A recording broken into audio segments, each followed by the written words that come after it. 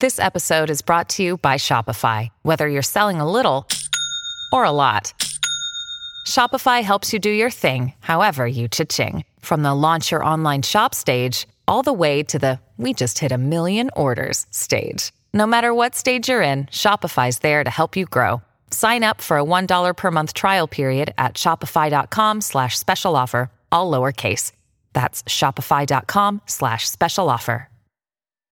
When you need mealtime inspiration, it's worth shopping Kroger, where you'll find over 30,000 mouth-watering choices that excite your inner foodie. And no matter what tasty choice you make, you'll enjoy our everyday low prices, plus extra ways to save, like digital coupons worth over $600 each week. You can also save up to $1 off per gallon at the pump with fuel points. More savings and more inspiring flavors make shopping Kroger worth it every time. Kroger, fresh for everyone. Fuel restrictions apply. ¿Qué significan las chamarras que traen puestas? Me gustaron, me llamaron la atención, pero no te había visto con esa chamarra y sé que debe tener algún significado. Fue un regalo de aniversario. Okay. Y básicamente hoy por hoy es nuestro pasado, ¿no? Okay. Tiene desde lo que yo pertenece al ejército, la bandera de Estados Unidos, tiene pues el rango con el que salí, fecha en la que nos conocimos, es nuestra vida juntos. Okay. Entonces, pues es la primera vez que nos la ponemos en realidad como juntos, pareja. Fuera de casa juntos. O sea, que nunca yo me la había vuelto a poner más que el día que se la regalé, que fue nuestro aniversario en el 2022, te la regalé, ¿no? Está padre, fechas. Está padre, me gusta. Bueno, pues bienvenidos a este espacio. Me da gusto. Hemos tenido pláticas fuera de cámara, que les dije en ese momento, dije, hay que grabar esto. Esta información es valiosa y le puede ayudar a muchas familias. Les platicaba del formato que quería hacer, pues que ya es una realidad, ¿no? Del tema de parejas, ¿no? Yo creo que se ha perdido mucho el tema de la gente no se quiere casar, la gente ya no cree mucho en la familia. Me refiero a los jóvenes, ¿no? Es como, ahora la generación ha cambiado un poco. Yo creo que la base de la sociedad es la familia. Y entonces, pues, qué mejor que traer familias que a lo mejor no son perfectas. Son imperfectas, pero que están buscando a través de un camino, de un vehículo, lograr tener ese éxito que le llaman, esa paz, esa plenitud. Y creo que el vehículo o que el camino, me gustaría saber cómo lo definen ustedes, porque es una familia, de todos mis amigos, la familia que más cree en Dios, la más espiritual, la más devota, son ustedes. Ustedes son mi referente en ese tema. Para que dimensiones y conozco mucha gente, conozco mucha gente, ¿va? Para que podamos dimensionar ese tema. ¿Cuál es el vehículo de su relación? ¿Cuál sería como su salsa secreta? ¿Lo defino bien o a lo mejor estoy incorrecto? Pues leíste creo que justo al punto. Y creo que para nosotros lo que vino a ser el parteaguas y ayudarnos en el día a día, porque ojo, esta es una lucha de todos los días, ha sido justamente Dios. Ser un matrimonio cristocéntrico, que hoy por hoy, como tú bien lo mencionas, es lo más raro, ¿no? La gente ya no habla de religión, ya no habla de Jesús, ya no habla porque no sé si les da hasta pena persinarse o por lo mismo que lo que antes se veía como raro, hoy es normal, y lo que antes era normal, pues hoy es raro, ¿no? Entonces, ¿qué opinas tú? ¿Ha sido eso? Sí, sobre todo, ¿sabes qué? Se ha perdido lo más importante, que es el valor de la familia, como tú lo dices. Sí. Pero ¿por qué se ha perdido el valor de la familia? Porque dejamos de tener la base moral cristiana, que es, pues, como nos vinieron a evangelizar, ¿no? O sea, nos vienen a evangelizar a América, no nos vienen a conquistar, nos vienen a evangelizar, a enseñar que hay un Dios y que ese es el camino. Jesús es el camino, la verdad, la vida. Y en el momento en el que nos comenzamos a desviar, todo se comienza a perder. Porque si te fijas, todos buscamos a Dios en nuestra vida. Todos, si se fijan en las historias que podamos ver en nuestras redes sociales, están buscando a un ser superior, están buscando trascender, están buscando la vida eterna, están buscando no morir. Pero lo estamos, y nosotros lo estuvimos buscando en donde no era. Nos fuimos perdiendo, y hoy que vemos amistades, gente que vamos conociendo en el camino, nos damos cuenta y quisiéramos gritarle al mundo, por ahí no va, ya nos perdimos nosotros por ese camino. Regrésense, ¿no? Entonces, es verdaderamente una tristeza ver cómo el mundo nos va perdiendo entre historias, creértela, que no está mal, ojo, en ser tu propio jefe, perfecto, sí, pero todo viene a viaja, ve, diviértete, anda, y al final, si te queda tiempo, te casas, y si tienes tiempo, pues a lo mejor un hijo o perrijos, ¿no? Entonces, está muy grave hoy nuestra situación, porque por eso se está perdiendo el mundo por ideología, son solo ideas, pero cuando una multitud ya las comienza a tomar como una verdad, comienza a ser una ideología. Oigan, ¿y cómo fue que se acercaron a Dios? O sea, ¿cómo estuvo antes de ser pareja, de estar juntos, de formar este matrimonio? ¿Ya eran ambos cercanos a Dios o cómo fue ese...? Yo creo que, bueno, voy a dar mi versión, ¿no? Viéndolo desde mi trinchera. Siempre fuimos católicos diésel. O sea, diésel que es católico. Católicos diésel. Sí, o sea. Está buena. Se lo copiamos al terapeuta. A nuestro terapeuta. Y la verdad, yo decía, bueno, pues yo no le hago mal a nadie. Yo estoy, pues bien, ¿no? Desde aquí, desde mi casa, no necesito ir a la iglesia. La iglesia, pues, tiene sacerdotes que son malos. Siempre, ¿no? O sea, sí. Por lo que va, nos vamos por lo que algo que hace mal algún sacerdote o alguien dentro de la iglesia y ahí ya juzgamos, ¿no? O yo veía mucho en mi familia, pues, oye, que iban y se persinaban o se volteaban y al siguiente día andaban, pues, en la borrachera, sí. Con mujeres, o sea, como que yo no entendía, decía, bueno, pues a lo mejor nada más es un tema de cultura. Entonces, cuando nos conocimos, pues como que yo andaba en ese New Age, ¿no? De meditación, de yoga, o sea, lo que no te acerca a Dios te aleja de Dios. Y poco a poco nos fuimos como que alejando, yo creo que ella por su lado, yo por el mío, cuando decidimos pues estar juntos, cuando decidimos casarnos, pues andábamos, amigo, de verdad, buscando la verdad, constantemente, repetitivamente, o sea, buscábamos ese sentido de la vida, esa espiritualidad, pero en los lugares equivocados. Y no es hasta que mi cuñado, que fue la persona, fue ateo, agnóstico, el nada creyente, se va a estudiar a España y está estudiando filosofía, economía y política. Habla con nosotros. Yo estando en San Antonio, después de haber vivido en California por 5 años, aprox. Sí, más o menos. Llegamos en California. Bueno, tú viviste más años en California. Bueno, pero en pareja. Juntos, en pareja, sí vivimos 5 años. Tiene una plática con nosotros y nos dice, a ver, porque, ojo, yo decía, no, pues, yo en vez de bautizar a mi hijo, así de mal andaba, voy a hacer un ritual maya, ¿no? O sea, literal, así, amigo, sí, de que yo... Grave. Bueno, habla con nosotros y nos dice, a ver, en enero. FaceTime, 3 horas. FaceTime, 3 horas, ¿eh? O sea, y nos dice, a ver, tu hijo necesita una base moral sólida, principios, pero sobre todo virtudes, ¿no? Hemos aprendido, nos hemos perdido de las virtudes cuando no las conocemos. Sí. Habla con nosotros y dije, híjole, o sea, no tenía ni siquiera un argumento o no le podía hacer un debate porque todo lo que hablaba era puntual, no iba como a la yugular. ¡Sas! Y ahora como que esa plática era para mí. Entonces habla con nosotros, le digo, ¿sabes qué? Sí, vamos a regresar a la iglesia, pero no te quiero todos los domingos en misa, ¿no? Le dije, despacito, sí, ¿no? Y hablamos con nuestro terapeuta de pareja, que es bien importante tener uno. De planta. De planta, o sea, de que vamos cuando lo necesitamos, ojo, porque él dice, no creo que tengan que venir cada 6 meses, no. Vengan, tomen terapia, y si ya se creen que están bien, perfecto, y si hay problemas, regresamos y los vemos. Y no es una persona... Y no se llora. y no se llora, sesiones. No es de que, ay, que te entienden, no. Ahí él es firme, dice, ¿blanco o negro?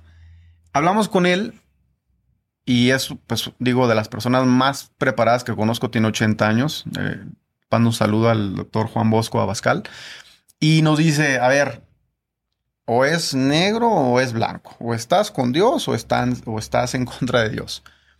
Y como que viene y refuerza eso que hablamos con Sebastián, Y dije, pues no me quedó de otra, amigos. Y retomamos nuestra fe así, con una conversión que hasta hoy te puedo decir que ha sido lo mejor de mi vida.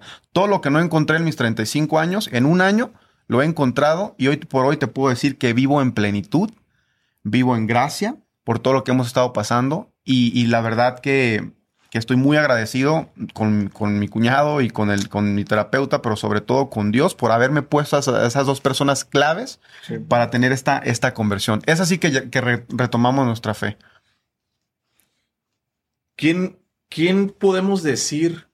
Dicen estas dos personas, pero ¿quién o qué situación fue lo que hizo que dijeras, voy a retomar mi fe?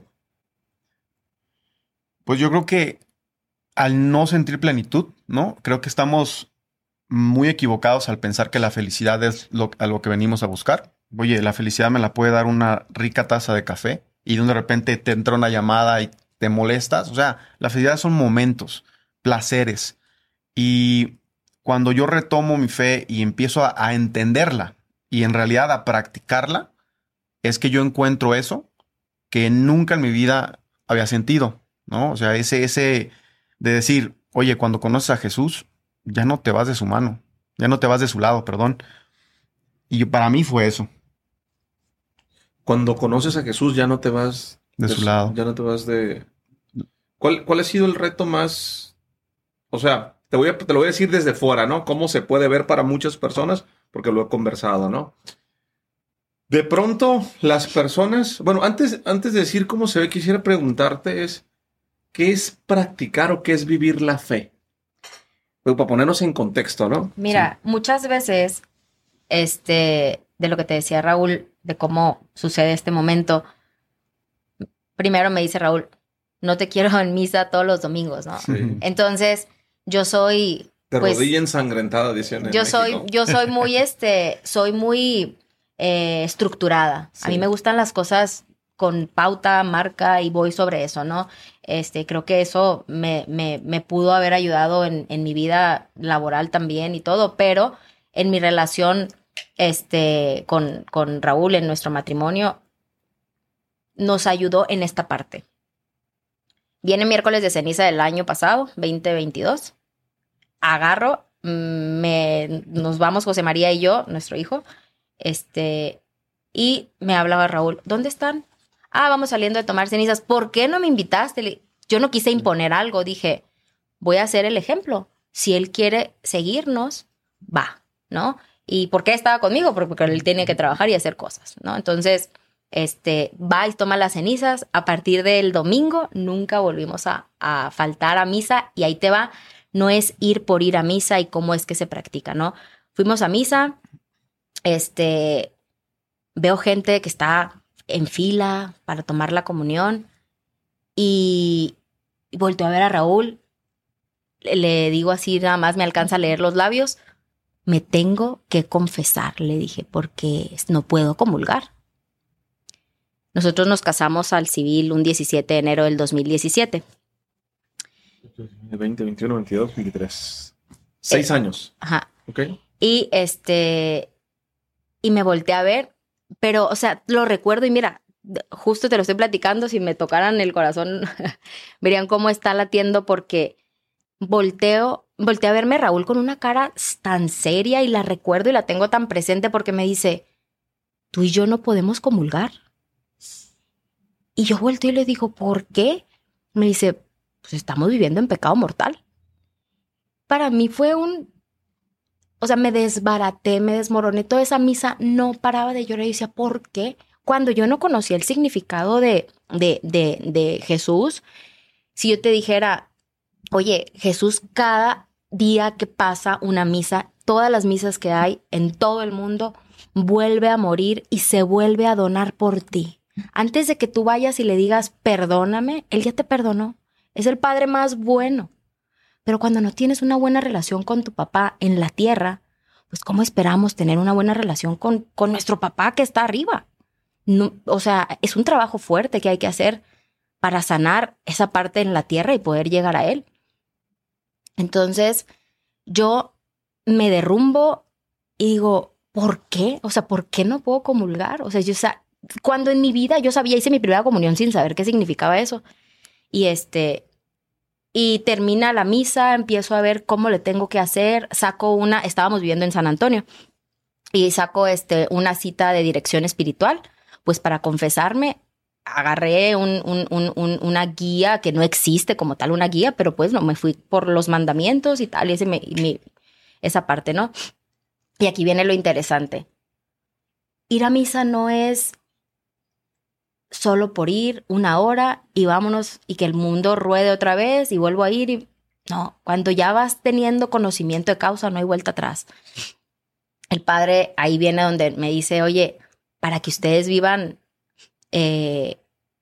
dentro de su fe, es importante que puedan tener un matrimonio donde reciban el sacramento. Y para recibir el sacramento, pues primero hay que entrar a un proceso de nulidad, ¿no? Entonces, para nosotros eso es... ¿Por qué no pueden recibir el sacramento? Para ponernos en contexto. Porque él y yo no estamos casados a la iglesia. Solo al civil. Solo al civil. Entonces había que vivir en gracia para poder recibir el sacramento. No lo sabíamos, pero es hasta el agosto del año pasado que comenzamos a comulgar. Eso fue marzo 2022. En agosto comenzamos a comulgar, aun cuando estábamos viviendo como un matrimonio josefino, que ahorita me preguntas todo eso si quieres, pero para no hacer más larga la respuesta.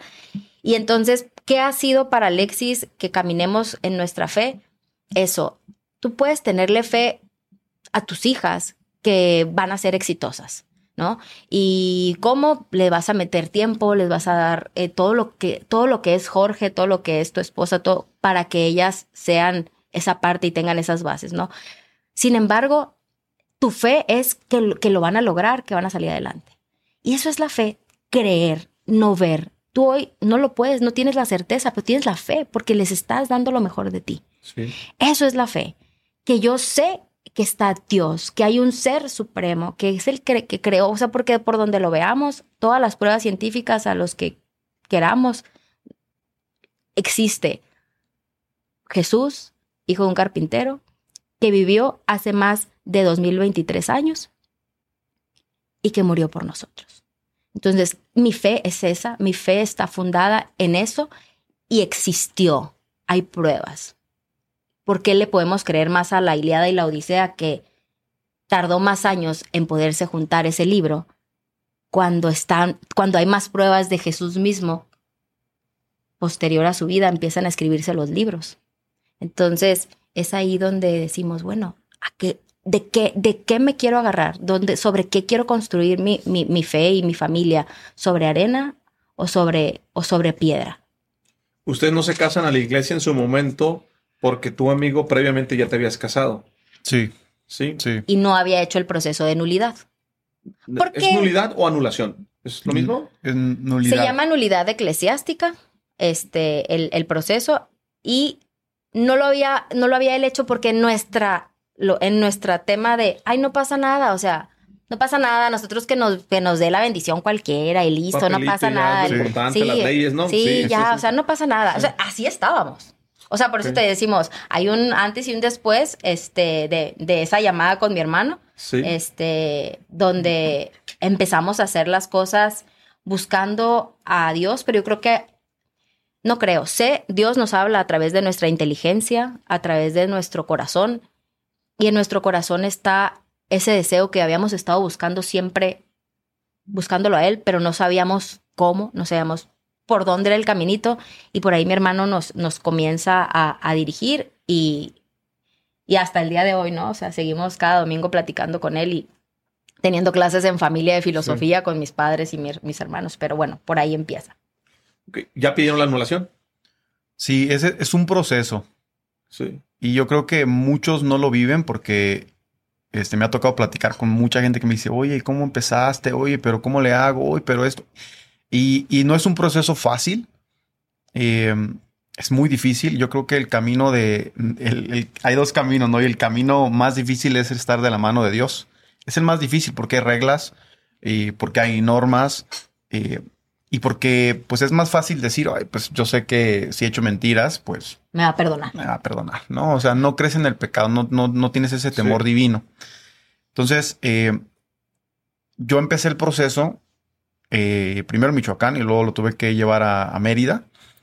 Y tiene, para que sea nulo, tiene que haber varios causales. Y los causales, uno es, un ejemplo, no tener hijos. ¿No tuviste hijos? No tuve hijos. Okay. Otro puede ser casarse muy chico y ser ignorante. Porque cuando te casas sin saber la responsabilidad que es un matrimonio para toda la vida, pues desde ahí, si eres ignorante en el tema, pues ya puede ser nulo por tu ignorancia. Yo fui muy ignorante al casarme, aparte estaba muy chico. Por ejemplo, aquí le interrumpo al sargento. Fue, por ejemplo, para nosotros, de verdad, también este parteaguas, saber que el matrimonio nuestro es para toda la vida, porque antes él y yo, nuestro New Age, o sea, toda la nueva era, que te hace, como te decía, pensar de vive tu vida y sé feliz y deja vivir. Nosotros decíamos, te amo, ojalá que duremos para siempre. Decíamos, ojalá. Cuando el amor, queridos amigos, no es un sentimiento, es una decisión y es un compromiso y va a jalar el barco para donde tenga que jalar y vamos a ver cómo le vamos a hacer. A veces yo lo voy a jalar a él, a veces él a mí, pero yo me voy a dejar ser su copiloto porque él es el que lleva el barco, él es la cabeza de mi familia. Sí. Yo soy su copiloto y es ahí donde viene la sumisión de la mujer a la que muchas le temen porque creen que ser sumisa es, sí, mi amor, y yo encerrada y yo en la casa. No, o sea, esa no es la sumisión. La sumisión es dejar que mi esposo... ¿Una mujer sumisa? Sí, dejar, y estoy trabajando en ello porque me ha costado. ¿Por qué? Heridas, mi vida y todo no me permitían ser así. Ahora, no soy una esposa perfecta, por supuesto, pero en esa parte quiero trabajar y estamos trabajando y lo pedimos en nuestra oración de pareja, pedir esa parte de la sumisión porque... O sea, tú pides en oración que te permitan ser sumisa. Sí. Sí, porque... Te voy a invitar a comer hoy con mi esposa. Te voy a invitar a comer hoy con mi esposa. No podía evitar decirlo. Amigo, perdón, no podía evitar decirlo. Es que de verdad cuando te das cuenta, cuando estás cerca de Dios y te das cuenta de verdad el significado de la sumisión, tenemos ahí la Sagrada Familia, Jesús, María y José. O sea, ellos vivieron en el secreto, digamos. ¿Y cómo fue María? ¿Cómo fue José para criar a ese niño? Sí. Entonces, ella tenía que dejarse guiar. Y eso lo hemos visto en clase con mi hermano y me dice, Cis, o sea, por favor, te hace falta. O sea, échale, porque tienes al mejor hombre a tu lado. Él tiene a la mejor mujer, pero necesitan trabajar los dos. Tú necesitas trabajar la sumisión, ¿no? ¿Por qué? Porque es el pecado original. Y a lo mejor no me voy a ir muy lejos, nada más el pecado original está en la soberbia y en la lujuria. La lujuria para el hombre en general, no te hablo de mi marido específico, al hombre lo conquistas por la vista, ¿no? Y la mujer quiere dominar. ¿Qué le dijo Eva a Adán? Y no es que hayan existido en estos dos personajes más. La teología es el estudio de la palabra, ¿no? Pero ¿qué te quiere decir el Antiguo Testamento es, existió una mujer donde quiere convencer al hombre de querer ser como Dios. Ese fue el pecado de la soberbia, querer ser como Dios. ¿Y cómo? Lo convence, ¿no? A través de su lujuria, y es ahí donde caen. Entonces, todos tenemos ese pecado original, ¿no? Es ahí donde viene el pecado original, en la parte del querer dominar. Entonces es un trabajo de todos los días. Volverte sumisa. Querer no dominar, saber que el que lleva el barco es él. El volante lo lleva él, yo voy al lado. Y sí le puedo decir, cuidado, el bache, ahí va. Pero el camino lo lleva él y yo tengo que irle diciendo, coja la gasolina, te voy ayudando, por aquí está la gasolinera y vamos a salir aquí, ¿no? Entonces es ese trabajo el que nos cuesta. No te voy a decir que él no me lo está recordando porque le digo, ayúdame. O sea, ayúdame y recuérdamelo. Y yo creo que cuando nos lo recuerdan con amor,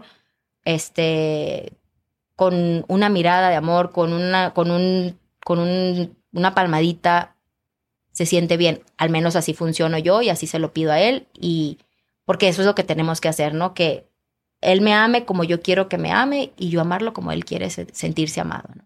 Sí. O sea que tú estabas mencionando que entonces las causas de nulidad, que no son sencillas, mencionaste 2, ¿va? Sí. Ser chavo, no tener hijos. ¿Cuáles son las otras? Otras puede ser como un abandono de hogar. Okay. O pues la base del matrimonio es para procrear. O sea, no hubo hijos, perfecto. Pero también de que la mujer, como lo dice, o sea, sea sumisa, esté ahí para apoyarlo, ayudarlo. Entonces, cuando hay como que el que la mujer no esté presente en el matrimonio, también puede ser otra, ¿no? O el hombre, o viceversa. Si hay violencia. Digo, hay ¿sí? muchas causales. Hay un montón de causales, pero te digo, en este caso, para mí, el no tener hijos es mi principal causal. Okay. ¿sí? Y cuando se habla de nulidad, es que nunca existió. Entonces yo no voy a decir, oye, pues mi segundo matrimonio. No. Me caso a la iglesia con Alexis, es mi único matrimonio. ¿Me explico? Porque el otro fue nulo. Okay. Nunca se dio por lo mismo, porque no tenías la intención de procrear. Entonces, y hemos estado en ese proceso. ¿Cuánto tiempo llevan en el proceso? Bueno, el proceso de nulidad, 1 año. 6 meses. 6 meses. Ok. 18 meses. 18 meses. Y como te lo comentó Alexis, o sea, y sé que esto va a sonar un poquito complicado, pero desde que ella se confiesa, sí, hablando del tema de la lujuria, el padre le dice, viven en pecado mortal. No nos dice que podemos comulgar si no estamos, pero como somos pareja, pues no se toca ese tema. Pues ahorita no están comulgando. Sí. Ahí te va. O sea, les digo, están en pecado mortal. Están en el pecado mortal. Nuestro terapeuta también nos dice, están en pecado mortal. Y sacerdote y terapeuta. Sí. ¿Cómo no podemos estar en pecado mortal? Me dice, pues viviendo en gracia. Viviendo en gracia. ¿Y cómo vivo en gracia? Vivan como hermanos. Pero ¿cómo como hermanos? Sí, o sea, no van a poder, no tengan intimidad sexual. Pero están casados y tienen un hijo. Sí, pero eso es vivir en gracia. No pueden ya desde hoy, o sea, desde que se confesó, no pueden estar íntimamente, sexualmente. Aprendan a darse caricias tiernas, aprendan a vivir como hermanos. Y yo, no, están mal. Ese día, déjenme decirles ese día porque es algo... Ese día fue el 15 de marzo del 2022 que me voy y me confieso. Fue una dirección espiritual, como te dije, en San Antonio. Pues llevaba a mi hijo, así que la confesión... Hasta me dio calor, perdón. La confesión la tuvimos que hacer en inglés para que mi hijo de 3 años, no sé, casi 3 años, todavía no cumplía 3, pues no se diera cuenta de lo que iba yo a hablar, ¿no? Aparte de pecados no me había confesado Jorge después de unos 16, 17 años, me puse a hacer cuentas. Y y en la noche, ya que se duerme José María, pues viene Raúl, estábamos en el depa en San Antonio, y ya que lo había dormido me dice, vente, y le digo, espérame, quiero platicar contigo antes algo. Y él estaba así como que lo noté medio serio porque me notó como no contestándole a esas caricias de una esposa que ya durmió al hijo, que ya no tiene nada que hacer, ningún pendiente, y ahora vamos con el marido, ¿no? Entonces le digo, oye, pues me confesé, me dijo esto el padre. Raúl, así como se te desencajó la cara a ti, se le desencajó la cara, se quedó. En ese momento me hubiese parado y me hubiese no cambio de padre. Yo hubiese cambiado de padre. Yo cambio de padre. No. Y entonces ese día, pues se acostó volteando para el otro lado. Ya, o sea, pero fue un silencio rotundo, no fue un no. Y aquí es cuando yo digo, Dios habla a nuestros corazones. No me dijo que no. Su corazón fue dócil a la voluntad de Dios. A mí el padre no me dijo, tienen que hacerlo. Me dijo, háblalo con tu esposo y vean lo que puedan hacer. Cuando vamos a la siguiente sesión con el terapeuta, porque le digo, Juan Bosco, SOS, ayúdame, porque me dijo esto el padre y se lo dije a Raúl, y Raúl me dice que tiene que haber otra manera, y me dijo, pónmelo en la sesión que vamos a estar, ahí tocamos el tema. Raúl me dijo, ¿puedo decirlo? no le digas a Juan Bosco. Sí. Oye, pues es doctor en teología, doctor en psicología, pedagogía, filosofía. Por donde la viera sabía que no había salida.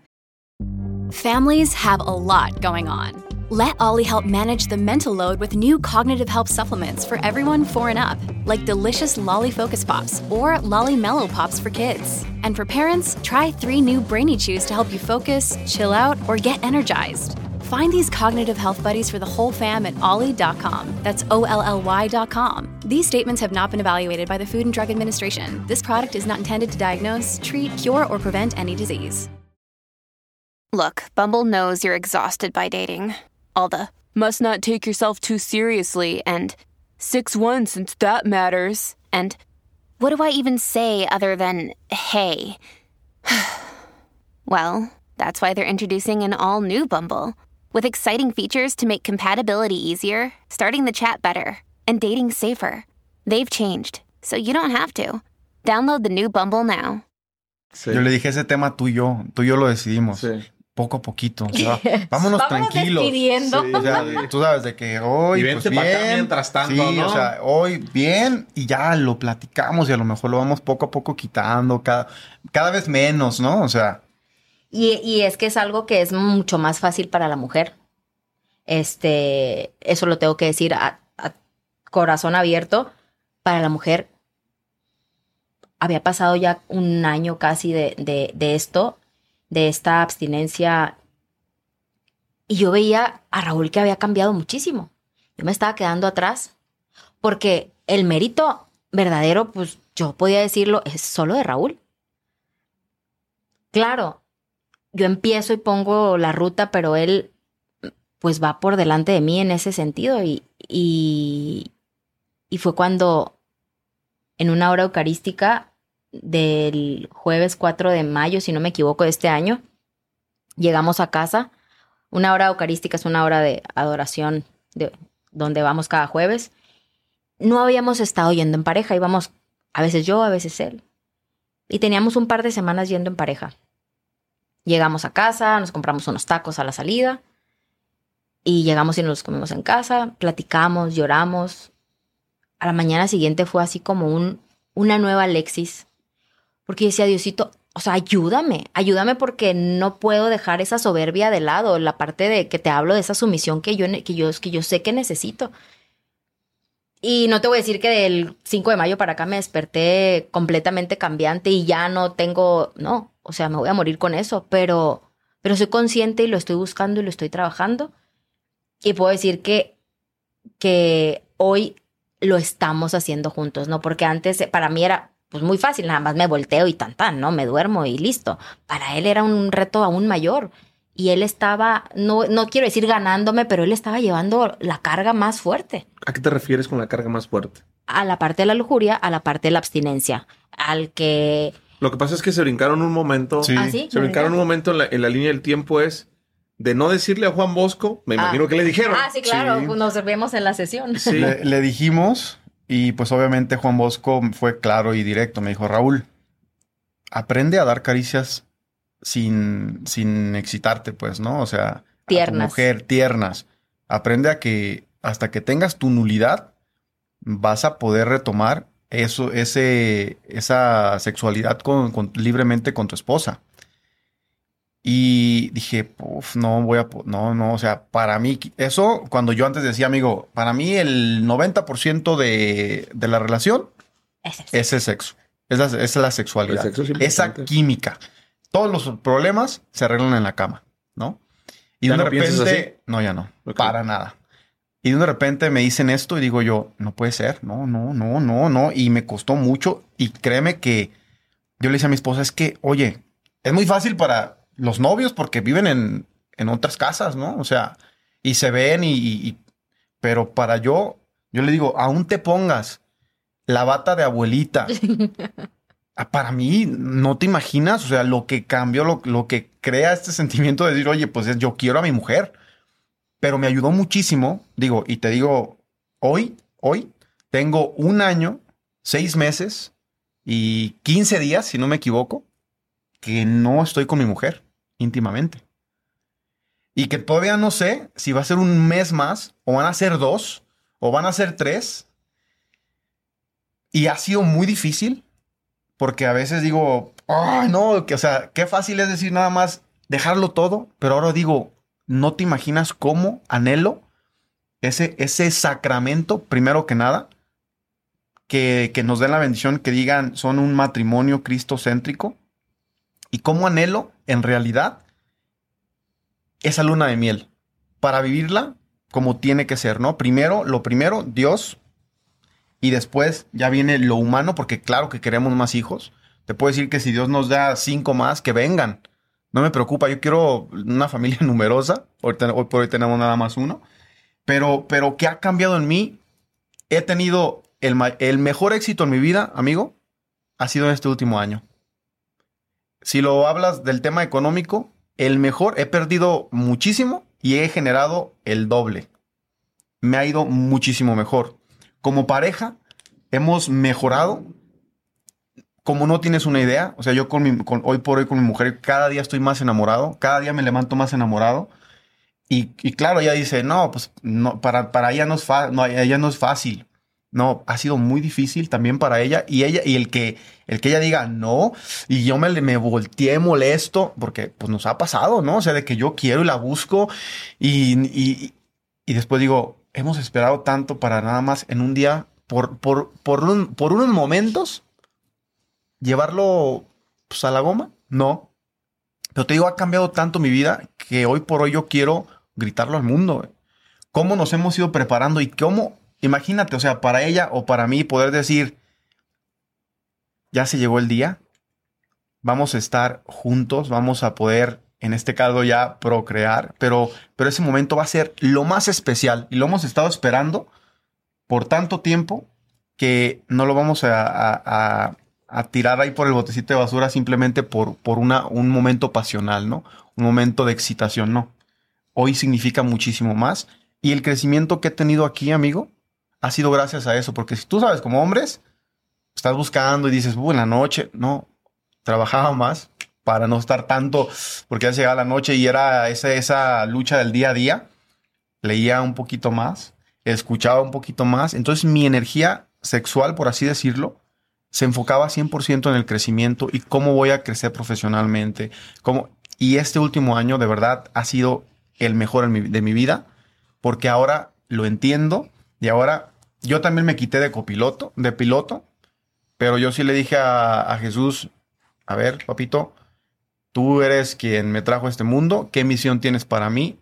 Tú guía mi vida, toma el control de mi vehículo, y así como ella me dejó a mí, yo lo dejé a él. Y la verdad, lo quiero compartir con todos porque es algo que no me puedo quedar y no nos podemos quedar, ¿no? Entonces, ¿dónde queda la parte de que es una necesidad fisiológica, biológica? Ya ves, escuchamos, o sea, ¿cómo se cubre esa necesidad?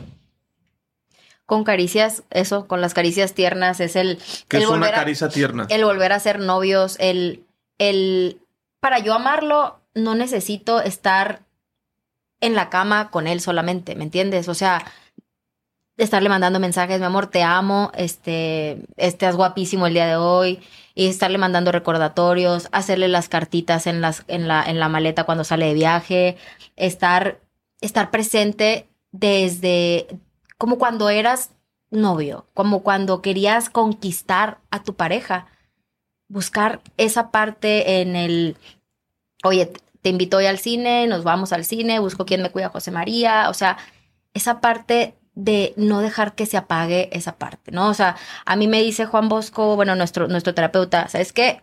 Lo más importante no es tu hijo, cuando yo pensaba que era mi hijo, y él también.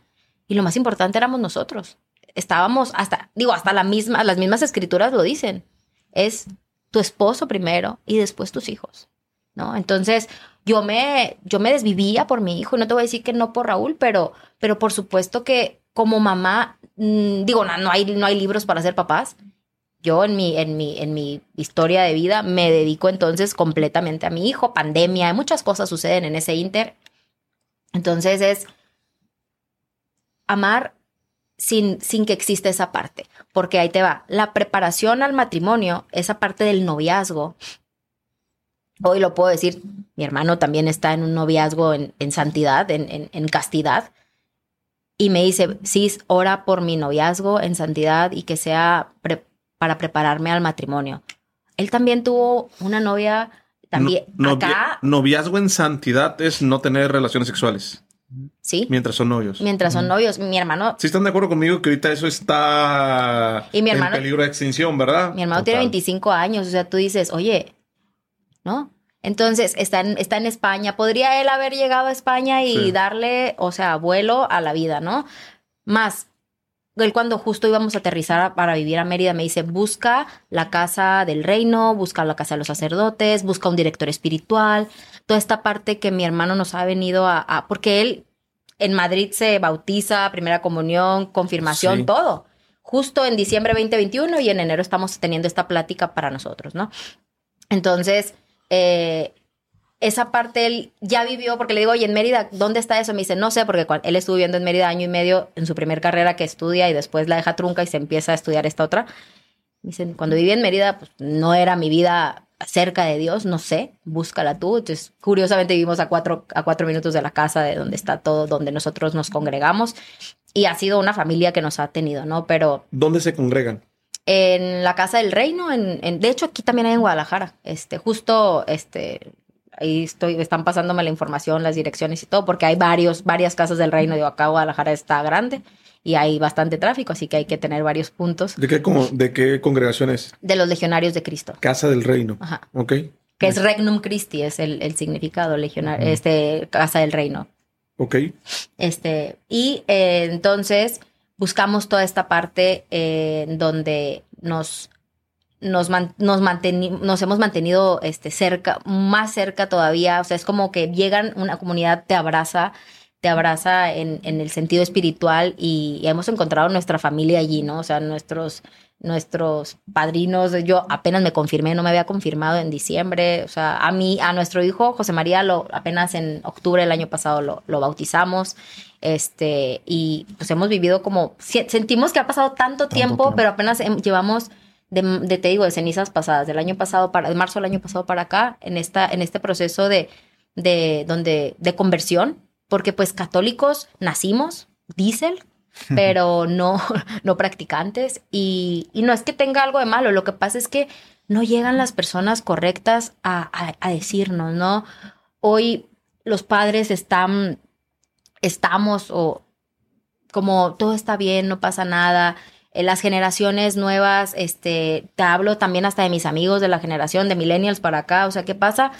No pasa nada, todo está bien. Entonces hay una carencia en el entrenarnos en las virtudes. Por ejemplo, José María, que quiere tal juguete, fuimos a Costco después de dejarlo en el aeropuerto.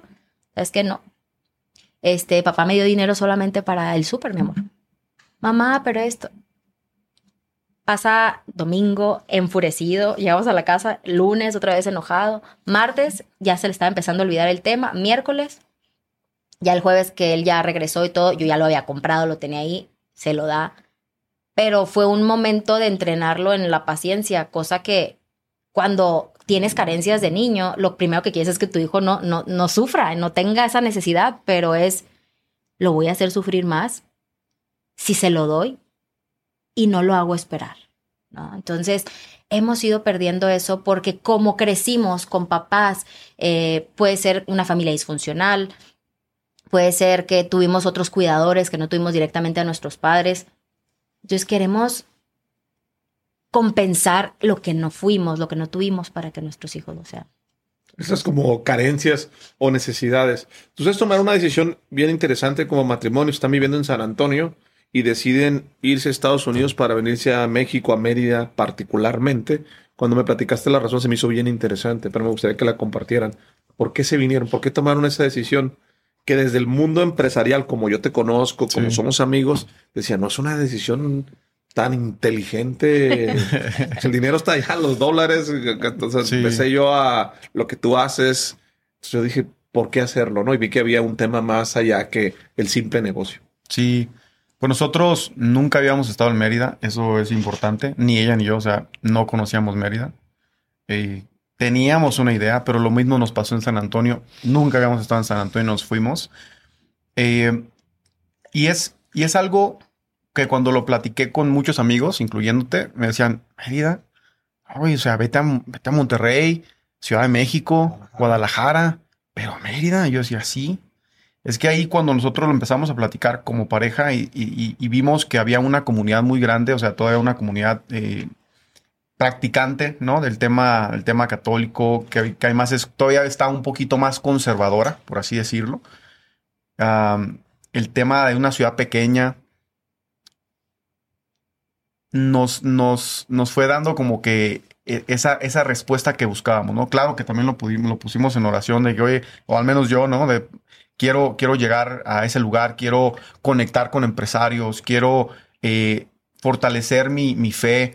Entonces, fue como que la ciudad ideal. Seguridad, siendo militar, yo decía, seguridad tiene que ser mi prioridad para cuando yo, oye, salgo bastante de viaje, pues ellos estén tranquilos. Sí. Entonces, Mérida, pues hoy por hoy es la ciudad más segura de México y la segunda más segura del continente americano, ¿no? Después de Quebec, Canadá. Entonces dije, oye, tema de seguridad no me va a preocupar. La comida rica, ¿no? Entonces empecé a ver como que todo lo que viene a Mérida. Dije, pues es como haber llegado aquí a Guadalajara hace 15 años, ¿no? Inversión, todo el tema, o sea, y cómo va a ir creciendo, pero afortunadamente, pues el tema de seguridad para mí fue como que clave, aparte del tema familia, ¿no? Como bien lo decía Alexis, cuando llegamos a Mérida y buscamos este grupo, y yo empecé a ir a diferentes apostolados, que un apostolado es cuando vas y es como que un grupo, ¿no? Apostolado de señores. Van, hablan un poquito de la palabra, comparten problemas, ¿no? El tema de masculinidad que hoy por hoy se está perdiendo. O sea, nos empezamos como que a meter mucho al tema de apostolados. De apostolado de parejas. Apostolado de parejas, que fue donde iniciamos. Y también me di cuenta, o sea, de la comunidad que hay en Mérida, no solamente de locales, sino tenemos amigos que se casaron con españolas. O sea, es como que un mix muy interesante. Pero es cómo nos acogieron. También en ese sentido, te puedo decir que en mi vida me había sentido como me siento en Mérida, con el tema de amistades, pero que se convierte más como en hermandades, amigos. Ojo, también, pues me estafaron, ¿no? Y perdí un montón de dinero por yo querer llegar y posicionarme pues también me estafaron. Hay de todo, pero el tema de familia, las escuelas, fue como lo que nos ganó. No sé si quieres agregar tú ya algo. Bueno, pues no. Realmente fue Mérida aterrizar, en una semana encontrar la casa, porque ahí venía Raúl y teníamos que traernos nuestras camionetas, las cosas, y el calor sí fue un punto, pero si yo hubiera ido a Mérida, si hubiera ido a Mérida a conocer para buscar la casa antes, yo le hubiera dicho a Raúl, es que no, o sea, me estoy cocinando, y mira que soy de Mazatlán, pero yo desde Mazatlán me salí a estudiar la Universidad de Monterrey y nunca más regreso a Mazatlán. Entonces, obvio, el calor yo ya lo tenía descartado de mi vida, pero el hecho de cómo encontramos la casa, el dueño de la casa con quien vivimos, todas las cosas se acomodaron, y es cuando cuando haces las cosas de la mano de Dios, con esa fe en que vas a tenerlo y que Él te va a proveer, todo se alinea, todo se arregla. De verdad es que Raúl, justo se lo decía a Enrique antes de entrar, cuando yo lo conozco a él, yo era de colitis, gastritis, úlcera péptica en la universidad, bacteria, Helicobacter pylori, o sea, tuve demasiadas cosas en mi estómago. Y en broma, pero a la vez cierto, la relación me sanó todo esto, porque Raúl es no pasa nada, todo está bien. O sea, él nunca me transmite que está preocupado, que está estresado, nervioso, porque él es así, es parte de su esencia y es lo que yo necesitaba en mi vida para bajarle a las revoluciones, ¿no? Y que estuviera yo más tranquila. Entonces, ha trabajado en nosotros Dios de una manera espectacular, es increíble, y es que una vez que lo conoces de verdad y que lo empiezas a vivir y que puedes probar un poquito, no te quieres ir de su lado. Y no quiere decir que no vamos a pecar y que no pecamos todos los días. Somos seres concupiscentes, inclinados al pecado por ese mismo pecado original. Pero pero estamos en la lucha de la santidad, porque todos podemos ser santos. Eso se lo decimos a José María, nuestro hijo. Hoy vamos a ser santos. El escalón puede estar más grande al cielo hoy, o puede estar más chiquito. Y yo siempre le digo, hay dos. No hay personas malas ni buenas. Hay decisiones de actos buenos y actos malos. ¿Cuál es la misión que ustedes le inculcan de su hijo? ¿Cuál es la misión para su hijo? Que la meta es el cielo. El cielo. El cielo es la meta. ¿Y qué significa el cielo es la meta? Con él hemos hablado de la muerte, con él hemos hablado de mamá o papá, nos podemos morir antes, o los dos juntos. Y él me dice, mamá, ¿y quién me va a venir a cuidar? Le digo, la Yayita, mi mamá. Sí. ¿No? Y mientras llega, porque viven en Chiapas, mientras llega, le digo, Dios te va a poner a una persona en lo que llega la Yayita y te va a venir a cuidar. Tú no te preocupes. Dios, en su divina misericordia, nunca se olvida de ti. Acuérdate que además te regaló a un angelito de la guarda. Todos tenemos a nuestro ángel de la guarda. Le digo, yo tengo el mío, papá el suyo y tú el tuyo. Se va a encargar de ti. Tú no te preocupes. Entonces, el hablar con la naturalidad de la muerte con los niños en esa edad es vital. Porque entonces el miedo o el amor no lo basan en una persona aquí en la tierra. Porque el amor hay que basarlo en Dios. Y si verdaderamente lo basamos en Dios, lo demás no nos va a poder tumbar. Si mi papá se murió, me duele y me falta, pero no me va a hacer perderme como para yo dejar de buscar a Dios y no reclamarle a Dios por qué me quitó a Dios o por qué me dio no. ¿Por qué me dio esta enfermedad? Si yo lo amo.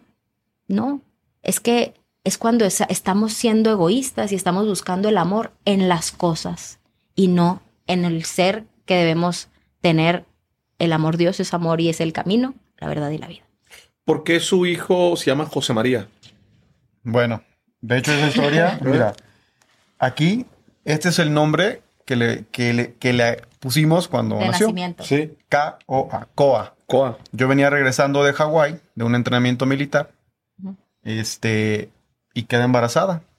Sí, regresé de Hawái 2 semanas de no verla, pues imagínate, ese día, Dios no darle. Sí.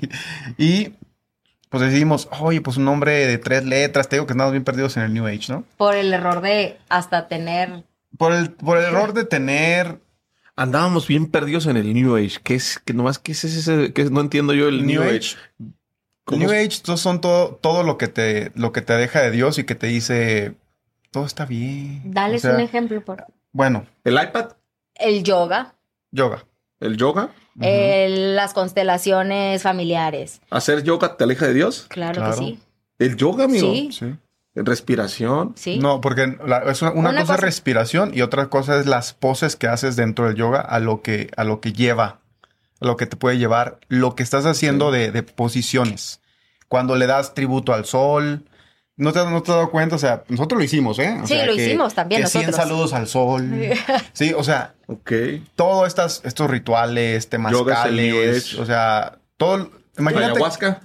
Total. New Age. Sí. Todo lo que... ¿Por qué? Porque te va... O sea, la ayahuasca que te dice... Oye, no son herramientas para conectar contigo, ¿no se ve así? No, yo no lo veo así. Yo estuve a punto de irme, ¿eh? Ok. Pero lo medité y lo hablé con muchas personas para ver qué... O sea, yo veía... También analizo mucho. Sí. Veo a la persona y digo, a ver... Pareja. Los analizo como pareja. Tienen hijos, Es en realidad una persona que me va a dar una buena guía si lo que veo es que anda bien perdido, como que... O sea... Y empezaba a ver de que a todos los que le preguntaban que me decían, sí, güey, pues ayahuasca, hongos alucinógenos, te van a conectar con la Matrix y vas a poder sanar y... Cuidado, te pierdes, ¿eh? Hay mucha gente que se queda en el trip y que después te dice, no, pero yo estaba hablando con estas hojas y me hablaban y es esa humanidad, chachamama. Pachamama, o sea, sí me explico, o sea, y que no, ojo, no es como un ataque, o sea, es como yo lo viví. Yo en ese momento, yo sentía, porque nos pasó, o sea, yo te puedo decir que lo viví. Y estuvimos a punto, ¿no? Porque te dicen, no, es que la ayahuasca te llama a ti. No, tú no la buscas, ella te busca, ¿no? Y digo, si nosotros... La madre tierra, dicen. La madre tierra. Si nosotros tenemos que acudir a algo para conectarnos con Dios o para en realidad sanar cosas, nos estamos basando en ese algo para que nos sane. ¿Y no será una herramienta para conectar con Dios? ¿No? Yo no lo veo así. No es que tú no lo veas, porque entonces estamos hablando de una subjetividad. Sí, la verdad es no. Okay. O sea, así, porque te digo, de derechito y sin pararnos. ¿Qué es más New Age?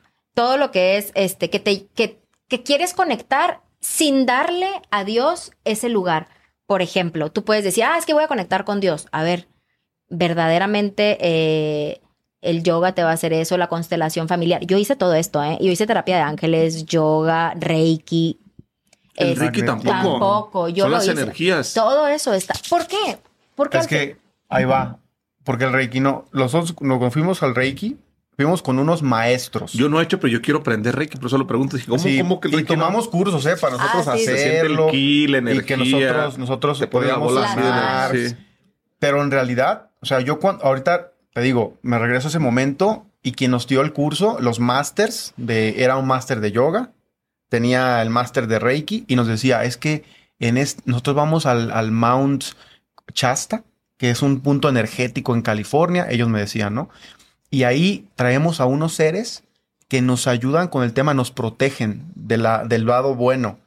Pero nada, o sea, y siempre veían a Jesús como un maestro. Ojo, ellos ven a Jesús como un maestro, no como Dios. Ellos dicen Jesús fue un maestro más, como Buda, como es. Cuando en realidad, oye, sabemos que no, porque como tú mismo lo has dicho, es la marca personal más fuerte y lo seguirá siendo. Pero todo, o sea, el enemigo quiere hacerte sentir, pensar y creer que él no existe. Estoy hablando del demonio, ¿no? Entonces, todo esto de Reiki, todo esto, en realidad no te acerca a Dios. Te aleja de Dios. Es cómo eres tú un ser. Tú puedes ser un ser crístico, tú puedes ser un ser de luz. Y es cuando te vas equivocando a ser egocentrista y decir, yo lo puedo hacer todo. Yo puedo ser Dios. Lo que te decía de esto, ¿no? ¿Qué le dice Eva a Adán? Podemos ser, o sea, la serpiente le dice a Eva que puede ser cosas, si tomas del fruto, y no es que la manzana y tal, literal, ¿no? Pero es el fruto de la vida de Dios. O sea, quieres ser Dios. Entonces ahí estás queriendo ser que estás queriendo ser Dios y no es así. O sea, somos hijos de Dios, somos una creación. La creación más perfecta que pudo haber hecho, más somos seres imperfectos que queremos alcanzar y queremos regresar a esa parte, ¿no? A la vida eterna. Queremos no morir, pero en ese momento en el que morimos físicamente, podemos trascender a esa vida eterna, más tenemos que trabajar acá. Pero en ese trabajo que existe, todos los placeres de la vida, los honores, la fama, el dinero, ¿qué te vende el mundo?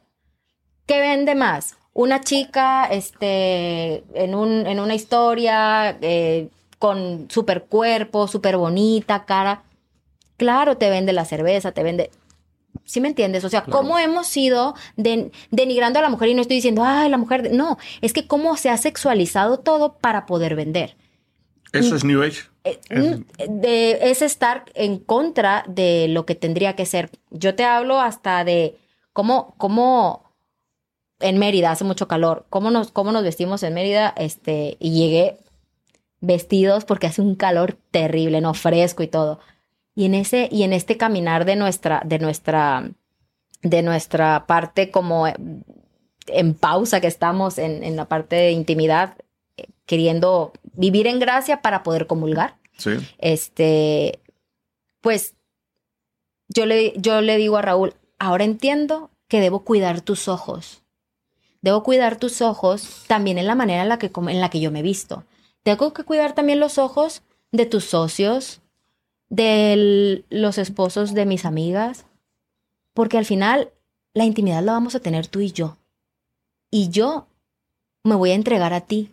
Más eso es algo íntimo. Y no quiere decir que no seas una chava guapísima, cuerpazo y tal. Pero eso guárdatelo para tu esposo, guárdalo para los ojos de tu esposo. No tienes por qué estar... Porque luego dices, cuerpazo, sí. Pues, yo me acuerdo de mi abuelita. Ay, mijita, ponte ese short, no pasa nada. Ponte esa falda, ese vestido. Ahorita es cuando puedes enseñar. Y dices, oye... La que no enseña no vende, dicen en los pueblos. Exacto. Entonces, yo me acuerdo de mi abuelita que decía, mijita, y yo, ay, no, abuelita, pero esto no. O sea, mi abuelita convenciéndome de ponerme un vestido. Entonces, ahora lo veo y nadie me dijo, Alexis, vístete así. No, me cae ese momento y digo, claro, ahora entiendo. O sea, ahora entiendo toda esa parte. Porque hasta mi esposo mismo me decía, no importa, vas conmigo, póntelo. Le digo, sí, pero ahorita estamos en otro momento que prefiero guardarlo para, sí, está bien que voy a cenar contigo, vamos de pareja, sí.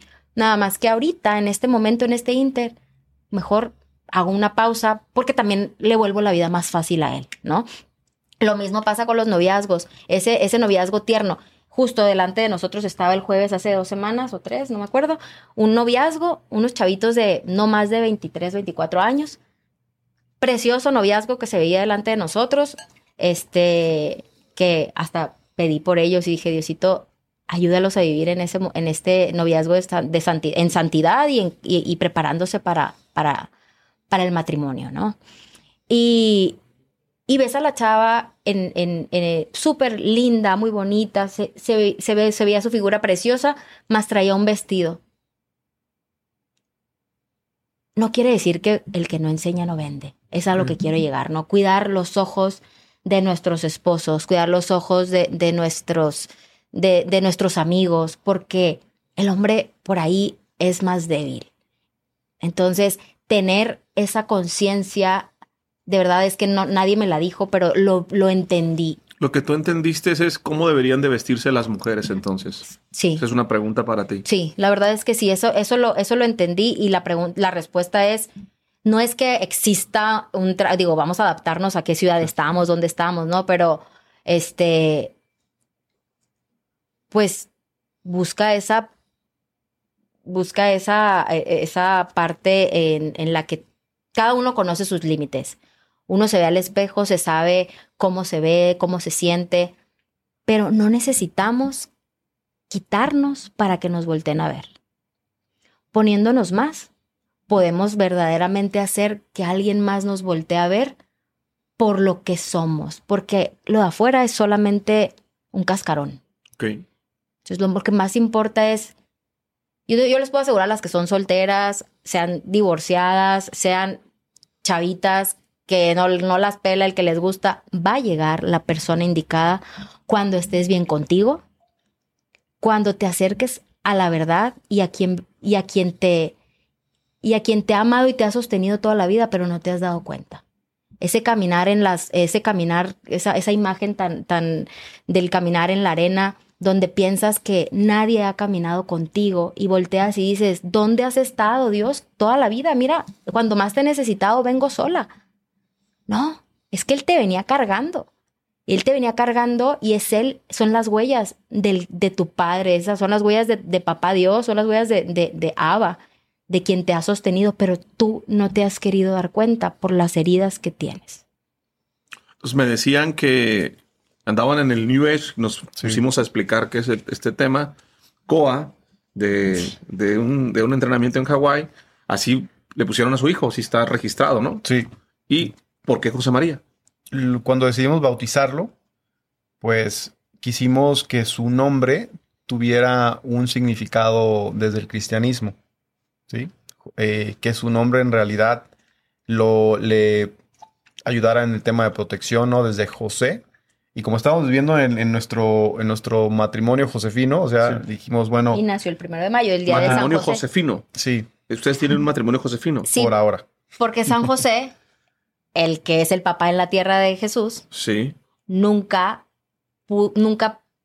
estuvo con María íntimamente. Okay. ¿Sí? Entonces, por eso se le conoce matrimonio josefino, porque estamos o sea, tal vez nadie lo sabe, pero existe hasta un grupo de casados y vueltos a casar que no lograron su nulidad y deciden quedarse de todas maneras para toda la vida. ¿Qué? En eso. Matrimonio josefino. Sí. Uh-huh.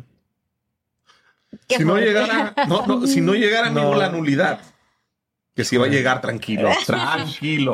Si no llega la nulidad, ¿se quedarían juntos?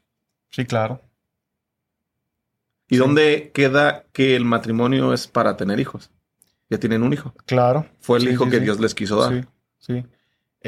No llores, amigo. Sí va a llegar, No, yo sé que va a llegar. No, yo sé que va a llegar, amigo. Sí lo hemos platicado. Sí lo hemos platicado. Y créeme que... Matrimonio josefino, no lo sabía. Sí. Digo, y hay sacerdotes, o sea, hay padres que pues están más light, ¿no? O sea, que me dicen...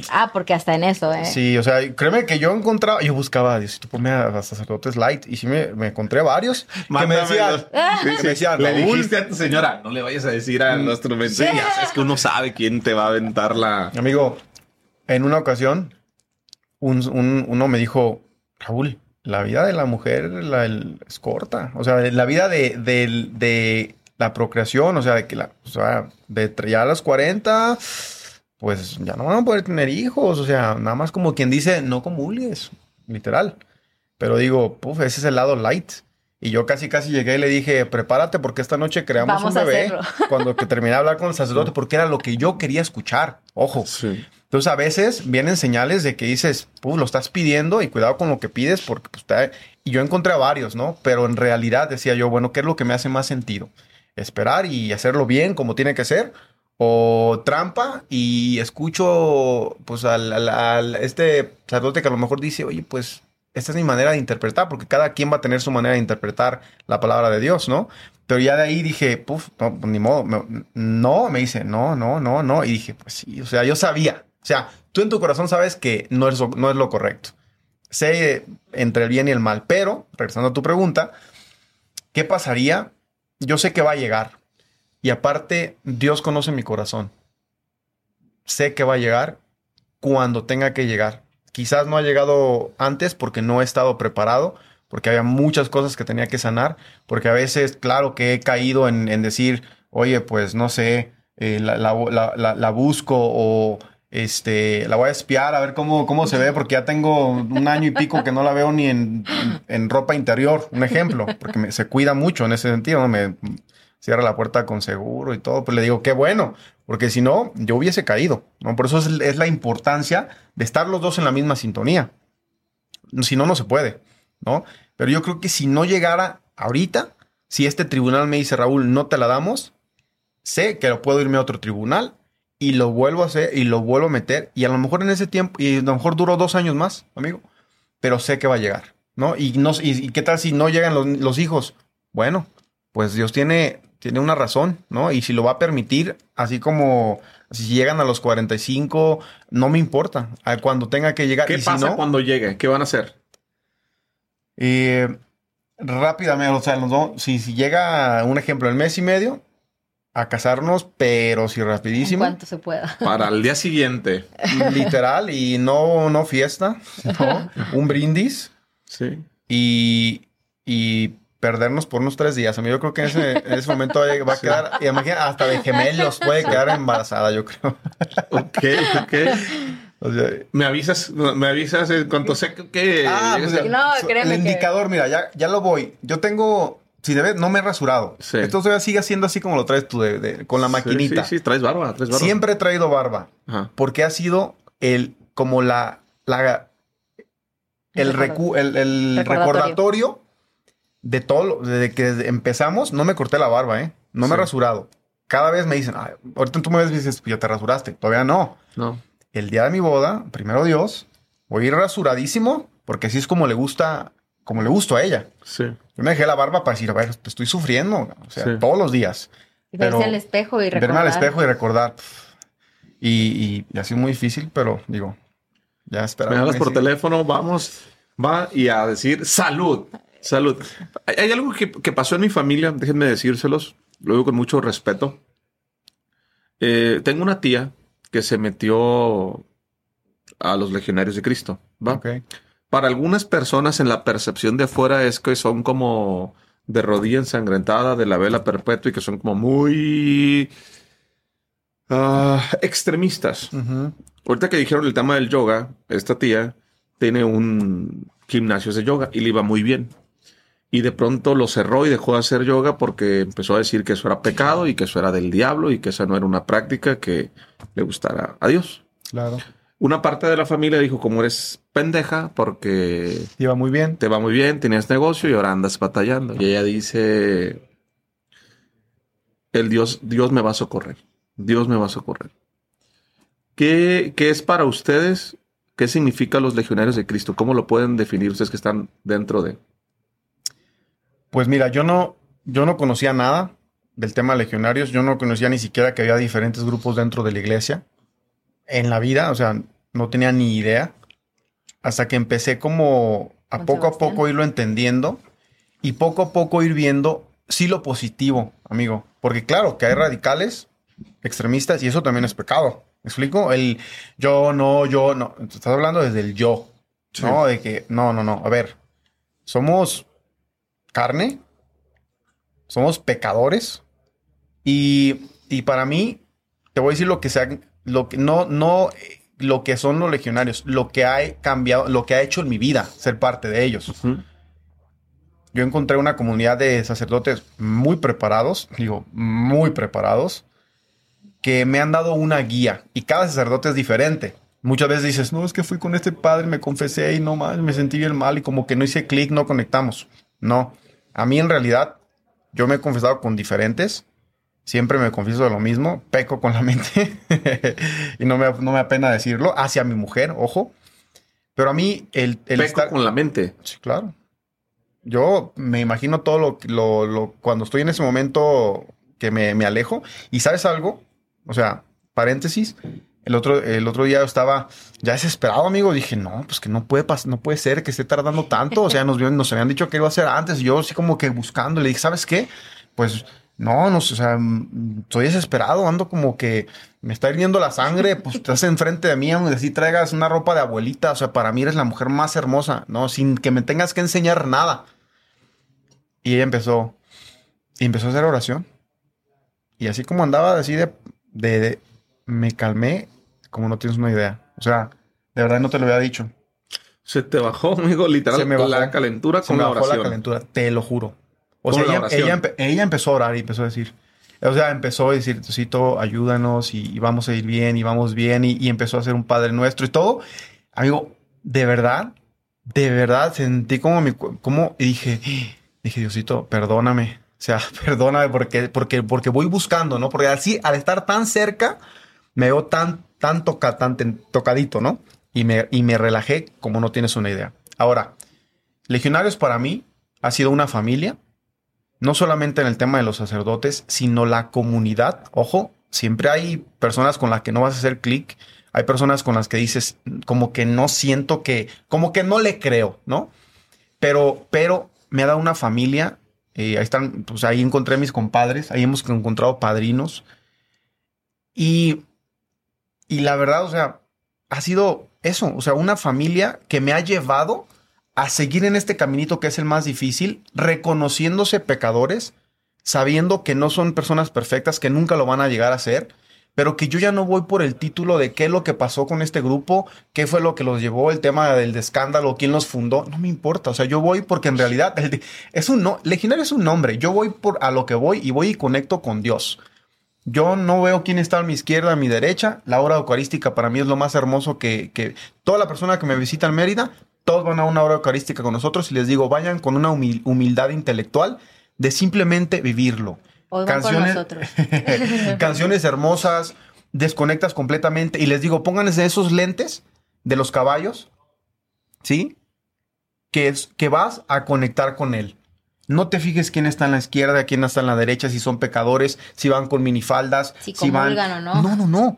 O sea, tú no vas ahí para criticar, no vas ahí para decir quién es el legionario y quién hizo esto y qué es el hermano del fundador. No.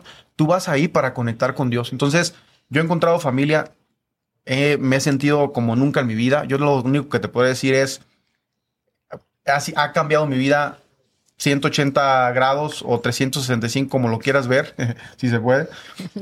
Pero es eso, o sea, no es un grupo. No veo lo negativo, yo veo lo positivo y en lo que me han ayudado y me enfoco 100% en estar con esa conexión con Dios, en su iglesia, independientemente de quién seas, de lo que hagas. Quiero agregar lo que dice Raúl. Somos iglesia y la iglesia la hacemos todos. Jesús fundó su iglesia y se la confió a San Pedro, Simón Pedro, que Pedro quiere decir piedra. Y fue cuando le dice, sobre esta piedra he de edificar mi iglesia. Independientemente de los grupos, al final todos somos hermanos en Cristo, somos iglesia, porque todos la conformamos, absolutamente todos. Dios nos da el libre albedrío. Porque imagínate que hubiese sido un Dios que te crea y te pone las reglas, pero dentro de esas reglas solo puedes obedecer. No sería un Dios justo. Para eso nos puso acá. O sea, nosotros conocemos este punto, ¿no? Y sabemos cómo es desde nuestra perspectiva, pero desde la perspectiva de Dios infinita nunca la vamos a conocer. Sin embargo, ese libre albedrío que nos da el hacer el bien o el hacer el mal. El tomar el camino correcto o incorrecto. Está en cada uno de nosotros acercarnos o alejarnos. Siempre recordando que el diablo, como lo quiere, no es ese cuernito. A ver, el cielo, y yo se lo digo a mi hijo, el cielo lo puedes tener en este momento. ¿Cómo, mamá? Acercándote a la verdad, a la bondad y a la belleza. ¿Qué quiere decir? Lo que estás haciendo es bueno, es verdadero, es bello. Muy bien. En la escuelita, mamá, la maestra.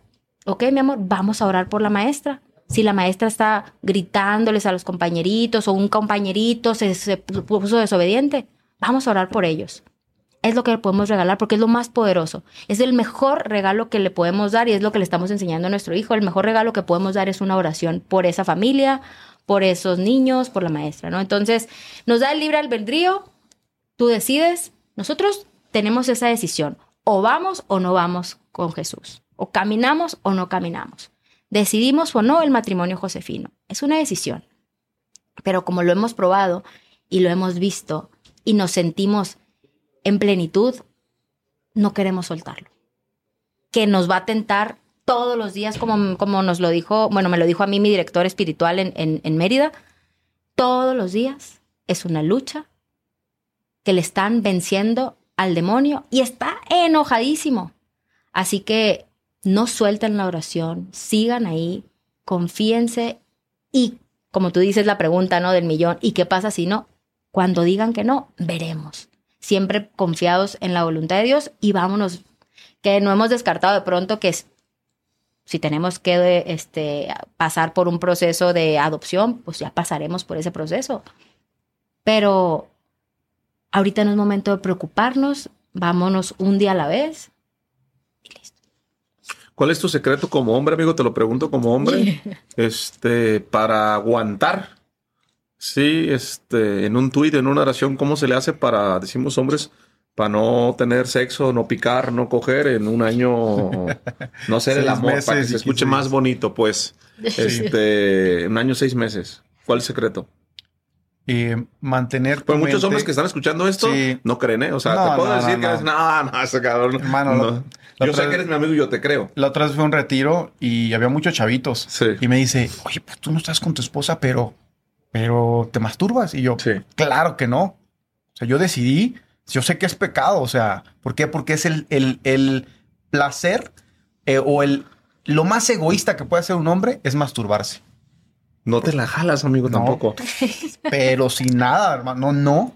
Para mí, yo dije, cuando yo me case, lo último que voy a hacer es masturbarme. ¿Por qué? Porque pues tengo a mi esposa. O sea, ¿sí me explico? O sea, ¿cómo voy a poner una película? Lo que te afecta hoy día a los hombres, los que más les afecta es la pornografía y la masturbación. Okay. Pierden enfoque. Es un acto 100% egoísta. Es para ti. 100% es para ti. Para mí es lo más egocéntrico que puedes hacer. Entonces yo dije, no voy a ni masturbación. Obviamente no voy a estar íntimamente con mi esposa. Voy a estar enfocado en mi crecimiento espiritual, en qué quiere Dios para mí, en cómo puedo comunicarle esto a las nuevas generaciones. Porque yo he visto muchos, hoy por hoy, gente adicta a la pornografía, muchísimo más en el ejército. Porque ¿qué? Pues estás en un año, imagínate, yo estoy obligado, un año en zona de combate, pues todos veían pornografía. Todos acudían a la masturbación. ¿Y cómo sabes eso? Porque todos me lo contaban. Ok. Yo tenía muchos de mis soldados y ¿cuál era lo número uno? Pues la masturbación y veían pornografía o sea... Entonces, ¿cómo lo he hecho yo? Claro, ha sido dificilísimo, pero sé la solución. O sea, si voy al gimnasio y sé que va a haber una chica guapa, porque pues va al gimnasio, muchas se llevan unas licras y o sea, pues, lo vivimos, ¿no? Entonces decía yo, pues mejor me voy a las 5 de la mañana que casi no va nadie. Voy porque pues obviamente esto es con la mente, o sea, no es el que no admires la belleza, ojo. Yo puedo admirar la belleza en una mujer y puedo decir, oye, mira qué guapa. Así como puedo decir, este güey es un galán, ¿no? Se ve caballero, hombre, todo. Qué bien. Pero de ahí a, híjole, pues está ahí el hito dental, ¿no? O sea, en la playa. Pues mejor no veo, güey. Porque yo sé, me volteo.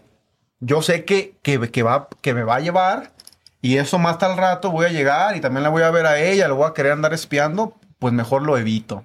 Entonces, ¿qué he hecho yo? Por eso te digo que me ha ayudado muchísimo en el tema empresarial, en el tema de crecimiento personal y de controlarme y de ahora sí ser disciplinado más que en el ejército, porque sé que no está bien. Yo sé que no está bien. Yo sé que no está bien que la vaya que la voy a espiar cuando se esté bañando. No, que si me dejó por ahí algo en la puerta de intentar verla, porque solamente va a afectar mi mente. Y eso me va a llevar a una excitación y después de la excitación yo voy a decir, me vale que eso todo, lo único que quiero es estar contigo para tener, ¿qué?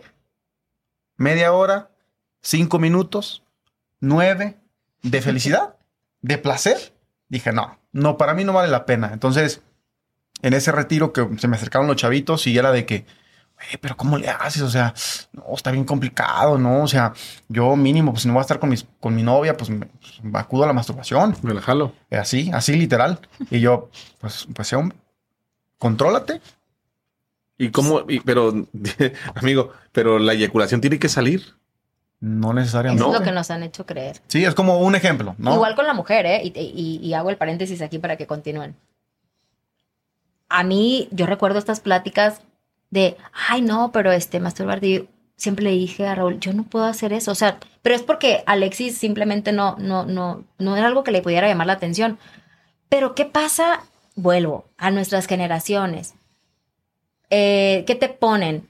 Que los juguetitos sexuales, toda esta parte para que caigas en la masturbación, seas hombre, seas mujer, para denigrarte, para hacer el acto más egoísta que existe, que es el darte placer a ti mismo. Es el acto sexual, es el acto egoísta mayor que puede existir.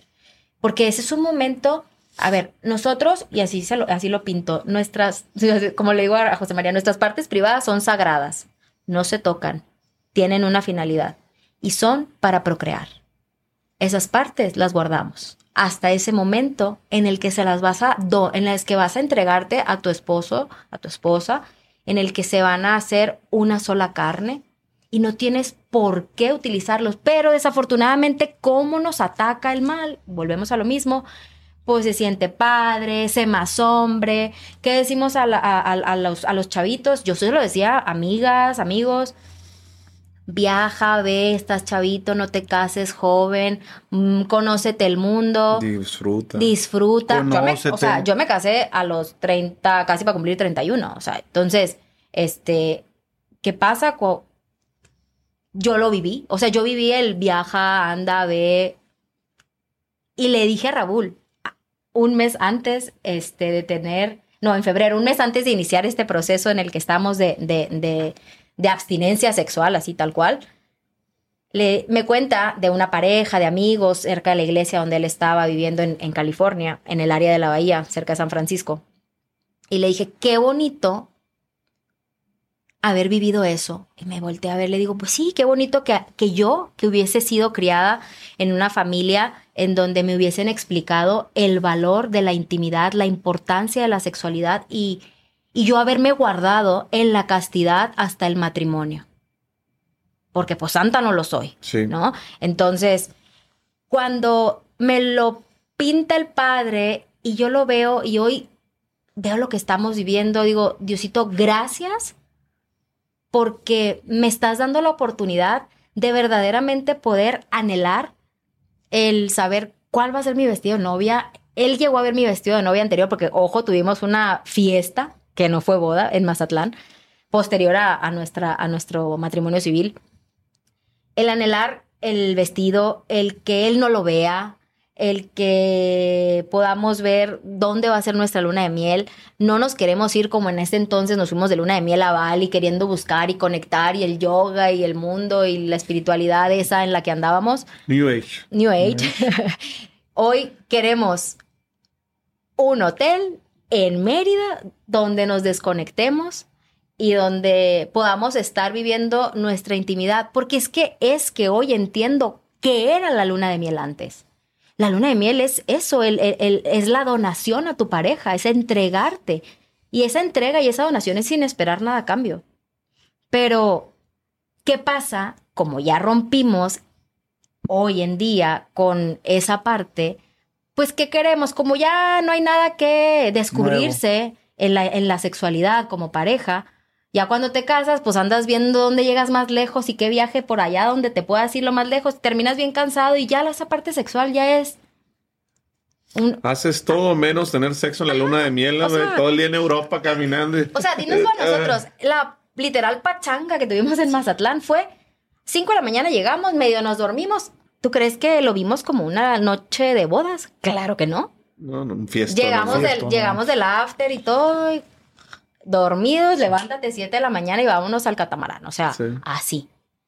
Hoy lo vemos diferente. Hoy entiendo ese anhelo de casarte, de ir al altar, de que mi esposo, hoy por lo civil pues, pero mi pareja me vea, me esté esperando esa primera vez que me vea. Ni siquiera queremos hacer las fotos del first look. Sí. No. Porque, pues, ¿para qué quiero que me vea? Quiero que me vea entrando en la iglesia. Quiero que nos veamos y que nos reconozcamos. O sea, eso es para mí esta espera. O sea, eso significa y va más allá y que José María también lo pueda presenciar. O sea, él ha visto hasta fotos de él. Él sabe que se llamaba Coa, y vuelvo ahorita al nombre. Él sabe que se llamaba Coa.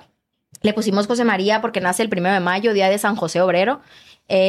A los niños antes se les bautizaba con nombres cristianos porque buscas el nombre de algún santo para encomendarlo a ese santo. Ojo, no se le reza a un santo porque él es el que va a hacer la acción o va a obrar por nosotros. Él va a interceder para que Dios haga ese acto, ¿no? Entonces, el encomendarlo a San José y a María, o sea, qué mejor regalo, ¿no? Entonces José, como que José Coa no nos cuadraba, dijimos José María. José María sabe que él fue bautizado, se acuerda perfecto.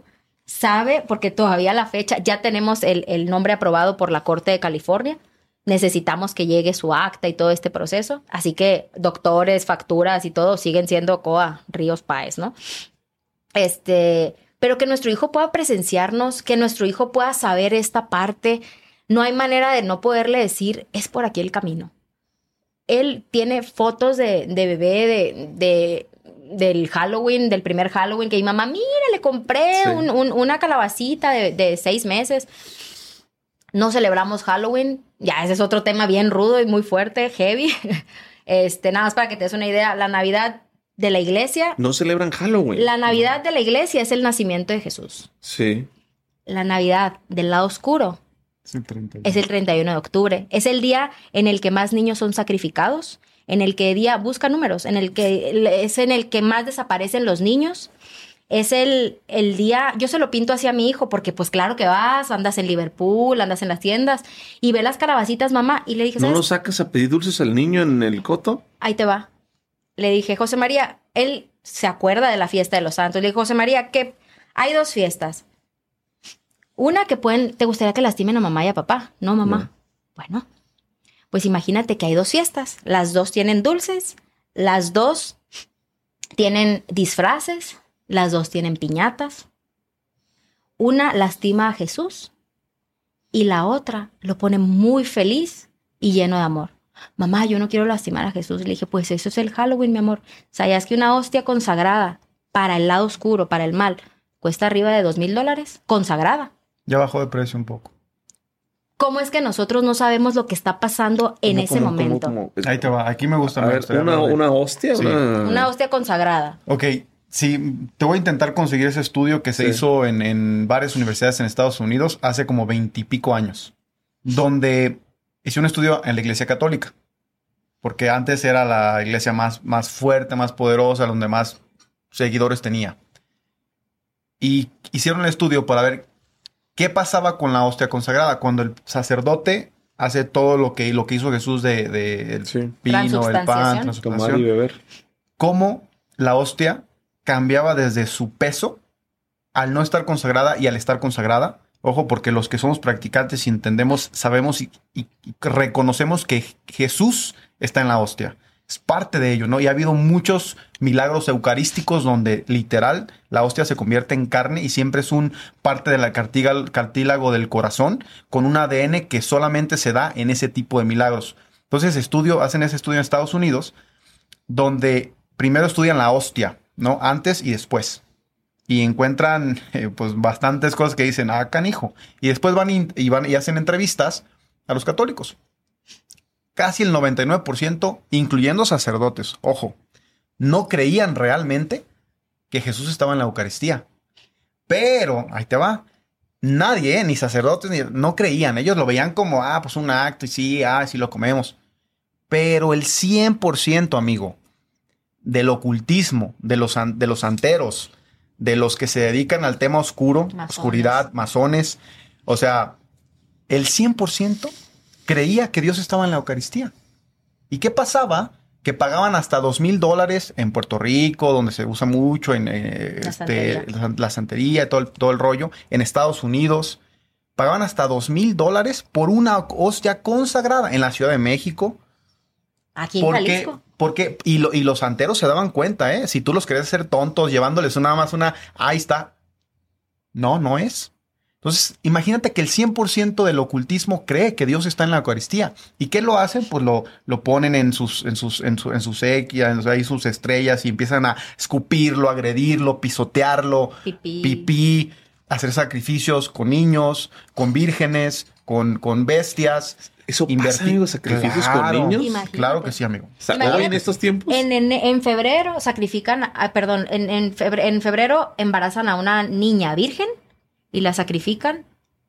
El 31. Ahí, el bebé, sacrifican al bebé el 31. Y existe, amigo, ¿eh? En existe 100%. Halloween.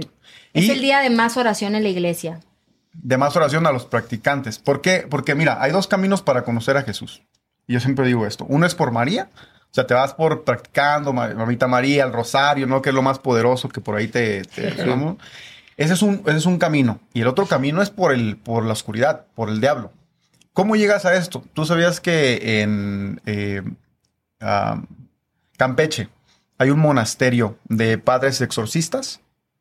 Mucha gente no lo sabe. No. Un monasterio gigante donde su única misión es llevar a la gente que tú a lo mejor puedes considerar que están locos, pero que han vivido poseídos por mucho tiempo. Mucha gente lo ve en ciencia ficción, acá en las películas, en Hollywood, porque lo ven normal, que eso no existe, eso no es real. Sí. Pero cuando tú lo vives con un poseso, con una persona que ha estado poseída, y cuando se ve y lo vives y dices, ay cabrón, el que va a una misa de sanación o el que va al monasterio y experimenta el mal de ahí, que tú te das cuenta que cuando salen sonidos locos de una persona, cuando lo estás viviendo, lo agarras y una chica de 15 años tiene más fuerza que 5 adultos, dices, canijo. Y el que va ahí y lo vive, amigo, salen de rodillas, Diosito, porque ven el mal, porque ven que en realidad existe el enemigo. Y yo digo, yo prefiero este lado, amigo. Si hay demonios, si hay gente que 100%. está poseída y por eso hace 100%. actos muy malos. Sí, o sea, ¿tú crees que existe la pornografía infantil? Sí, claro. Claro. Lo que sacó la película de Eduardo Brástig, ¿no? O sea, Qué fuerte. Qué fuerte. ¿Tú crees que una persona, un hombre como tú, como yo, tú y yo que tenemos hijos, que esté deseando a un niño de 5 años, es una persona loca o diabólica? Ahí hay un demonio, amigo. Ahí hay alguien en su sano juicio no está deseando a una niña virgen, no está deseando a una niña de 7 años, no está deseando a un niño. O sea, ahí está el mal. Quiero tocar un tema que es bien interesante y que mi esposa se dio cuenta ahora que estuvo con ustedes en Mérida. Me decía un comentario que se me hizo muy, muy padre y me dice también qué complicado ha de ser, ¿no? Yo ahorita, por ejemplo, vi a José María, que es un niño, y me llamó mucho la atención que estaba jugando y que es un niño feliz, como todos los niños. Lo vi alegre, lo vi contento y estaba jugando con un memorama. O sea, le grabé video, ¿no? O sea, el memorama que tiene mi hija es de piñas, es de elefantes. Y yo juego al memorama, a ella le gusta, tiene muy buena memoria. José María estaba jugando con un memorama de santos. Uh-huh. Y en su casa todo lo que ve él es O sea, no ve el iPad, no ve Peppa Pig, por ejemplo. No. Sí, no ve Macha y el oso. No ve... ¿Cómo le hacen? Primero, ¿por qué? ¿Y cómo se le hace en un mundo con tanto marketing, tan globalizado, tan digital, tan electrónico, como para irlo llevando en ese cauce del río que ustedes le quieren dar? Hay un canal. Hay muchos. Okay. Cuando empiezas a buscarlo, porque nosotros veíamos, o sea, José María sí llegó a ver caricaturas normales, pero de repente nos sacaba palabras que yo decía, ¿tú se la enseñaste? No, yo. Y nos dábamos cuenta, nos quedamos a ver la caricatura y decíamos, de ahí la sacó. 20 minutos al día, nada más eran lo que yo hacía, un mini workout, era todo, porque era mi único ejercicio que hacía. Y ahí fue que empezamos a darnos cuenta. Y entonces decidimos, bueno, ¿hay manera? O sea, porque tú dirías, oye, vive en una cápsula, en una que va a salir una burbuja y va a salir al mundo y se va a enfrentar con todos estos niños, con todas estas ideologías. ¿Qué va a hacer? Bueno, lo vamos a anticipar. Y él va a saber lo que va a venir y lo que le van a ofrecer. Así como mi papá me ayudó a mí, yo, gracias a Dios, nunca he hecho ninguna droga, no más el alcohol, ¿no? Pero ni marihuana, ni cocaína, jamás en la vida. Pero mis papás me anticiparon. Te van a ofrecer marihuana, te van a ofrecer droga ahí en la esquina. Y así me decía, pero mira cómo, mira. O sea, como ellos lo entendían, pero me anticiparon y gracias a Dios, digo, nunca necesité yo de una droga, ¿no? Ahora, nosotros lo estamos anticipando a lo que va a venir en el mundo. Pero si hay un canal, o sea o hay muchas... ¿Qué le trajimos de regalo? Por ejemplo, la película de San Nicolás, que entiende el mensaje desde la parte de la virtud, de la caridad de San Nicolás, que es el santa que te quieren poner, pero bueno, que lo vea ese santa rojo con el costal, pues que lo vea como viene de ser San Nicolás, uno que queda huérfano, con mucho poder económico y se dedica a ayudar y dar regalos, y entonces él se queda con ese mensaje, ¿no? Es entrenar a nuestros hijos en las virtudes. Sucede algo así, veíamos caricaturas, 20, 30 minutos era lo máximo, vamos con mis papás de viaje a Tuxtla, como por mes y medio o 2, que justo fue en la boda de Sergio, y en ese inter nunca volvió a ver caricaturas. Regresamos a San Antonio y él no volvió, o sea, yo vi que no necesitaba y dije, ¿para qué se las pongo? Así empieza como fue todo.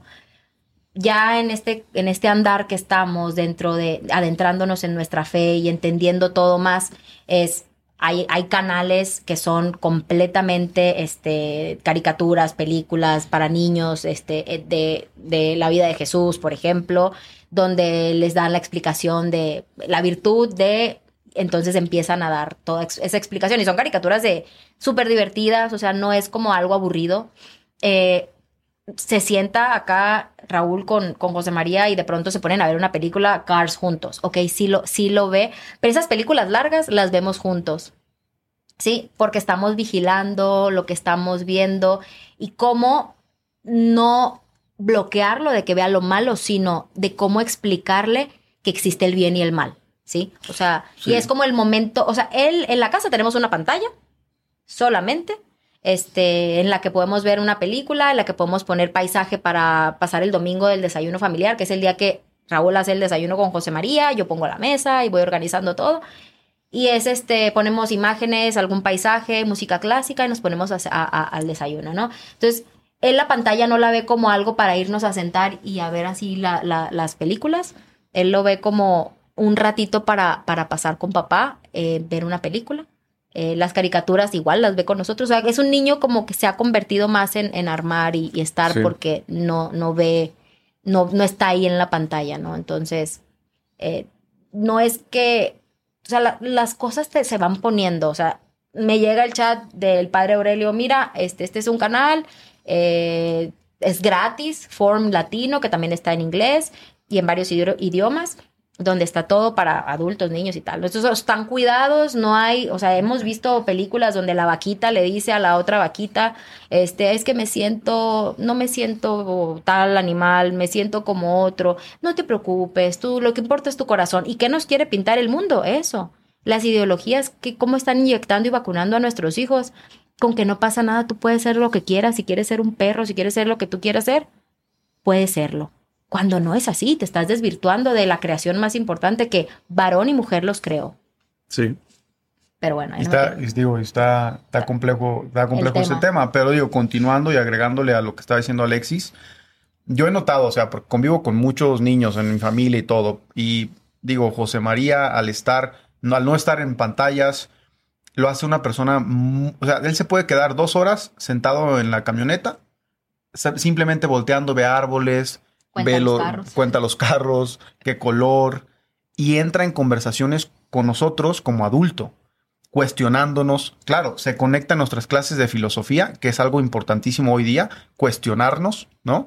Que ya no lo hacemos porque o sea, te quieren poner, tu verdad es real, tu verdad es verdad y la mía también, ¿no? Pero eso es subjetividad, no es ni una verdad objetiva, nada. Bueno, pero bueno. Entonces, lo que yo he notado en José María es de que está preparado y tiene una retención, una inteligencia que yo no había visto en niños. ¿Por qué? Porque pues todos, oye, aquí está la pantalla, que no juzgo, o sea, cuando hay maneras, oye, pues ahí está, ¿no? O sea, velo, que lo utilizan para memogramas o algo, está bien, hay diferentes usos, nosotros decidimos no hacerlo, pero yo he notado que yo puedo sentarme a platicar con José María y me cuestiona mucho y se pregunta mucho, ¿no? Del bien, del mal. Entonces yo en realidad me siento y tengo conversaciones en nuestra casa. Oye, están prohibidos los celulares en la mesa, ¿no? O sea, yo no lo puedo traer. Y si ve el que lo traigo, papá, en el celular no puedes tener un celular, ni de trabajo, nada. Nos sentamos y platicamos, ¿no? Y convivimos y compartimos. Y ese momento, pues, es sagrado para mí. Yo disfruto poder estar con mi esposa y con mi hijo y platicando. Entonces yo creo que al yo decirle, toma, para que nos dejes platicar, no, lo incluimos, ¿no? O sea, por eso creo que vamos a los restaurantes y rara vez se va a las salitas de juego, porque dice, oye, pues vi en la pantalla esto y eso, y está como que otros niños y como andan con a lo mejor niños más grandes, como que no ha tenido esa calle, ¿no? Pero ya la está teniendo ahora que está en la escuela, ya está teniendo a lo mejor deportes de contacto para llevarlo y que no esté encerrado en una burbujita que solamente es mamá y papá. No veo televisión, sí, lo va a llegar a ver, pero lo cuidamos mucho esa parte. ¿Qué tipo de escuela recomiendan para sus hijos? Ahí es un tema porque nosotros hemos decidido meternos y adentrarnos al homeschooling por un tema muy personal, por un tema muy de familia y siempre buscando el bien superior de José María, en este caso, pues nuestro único hijo, es el bien mayor hoy era que saliera de casa, que hubiese ese destete psicológico de mamá y papá. Había sido un niño que nació, o sea, éramos los 3 mueganitos por California, por Texas y ahora en Yucatán, ¿no? Entonces, el homeschooling es nuestra meta. Sin embargo, sabemos que también nos tenemos que adaptar a sus necesidades. Y le digo a Juan Bosco, oye, no encuentro el colegio católico que era el que queríamos. Y me dijo, ¿sabes qué, Alexis? El homeschool es una opción para José María, ahorita no. Mi corazón ya lo sabía, porque hasta le conseguí una maestra retirada de la SEP para... Sí. Dijo, necesitas salir de tu espacio. Dice, yo soy 100% fiel al homeschooling, más en estos tiempos de ideologías, para que no te los inyecten y tú los prepares, porque no quiere decir que tus hijos no salgan al mundo, pero que salgan bien vacunados, bien preparados a lo que se van a enfrentar y que esos primeros 7 años de vida son vitales, ¿no? Entonces, me dice, ni modo, no importa que sea una escuela laica, llévate a una escuela laica. Literal, le decía Ana a tu esposa, oye, encontré un colegio, le digo, 3 días antes de empezar la escuela, le digo, laico, tal, le digo, tantos minutos de la casa, le digo, pero ahorita era que se fuera de la casa, y no porque yo no pueda con él, no, sino porque en mis carencias, mis heridas, mi desconocimiento de lo que tú quieras, me apego demasiado a José María. O sea, yo me la pasaba sentada en el piso jugando con José María. Pandemia, muchas cosas, ¿no? Entonces, esa carencia de mamá, o sea, toda esa parte, ¿no? Entonces, el el hecho de nosotros haberlo metido en una escuela laica no significa que no vayamos a compensar, o sea, practicamos nuestra fe. Empezamos justo los sábados catecismo para segundo de kinder.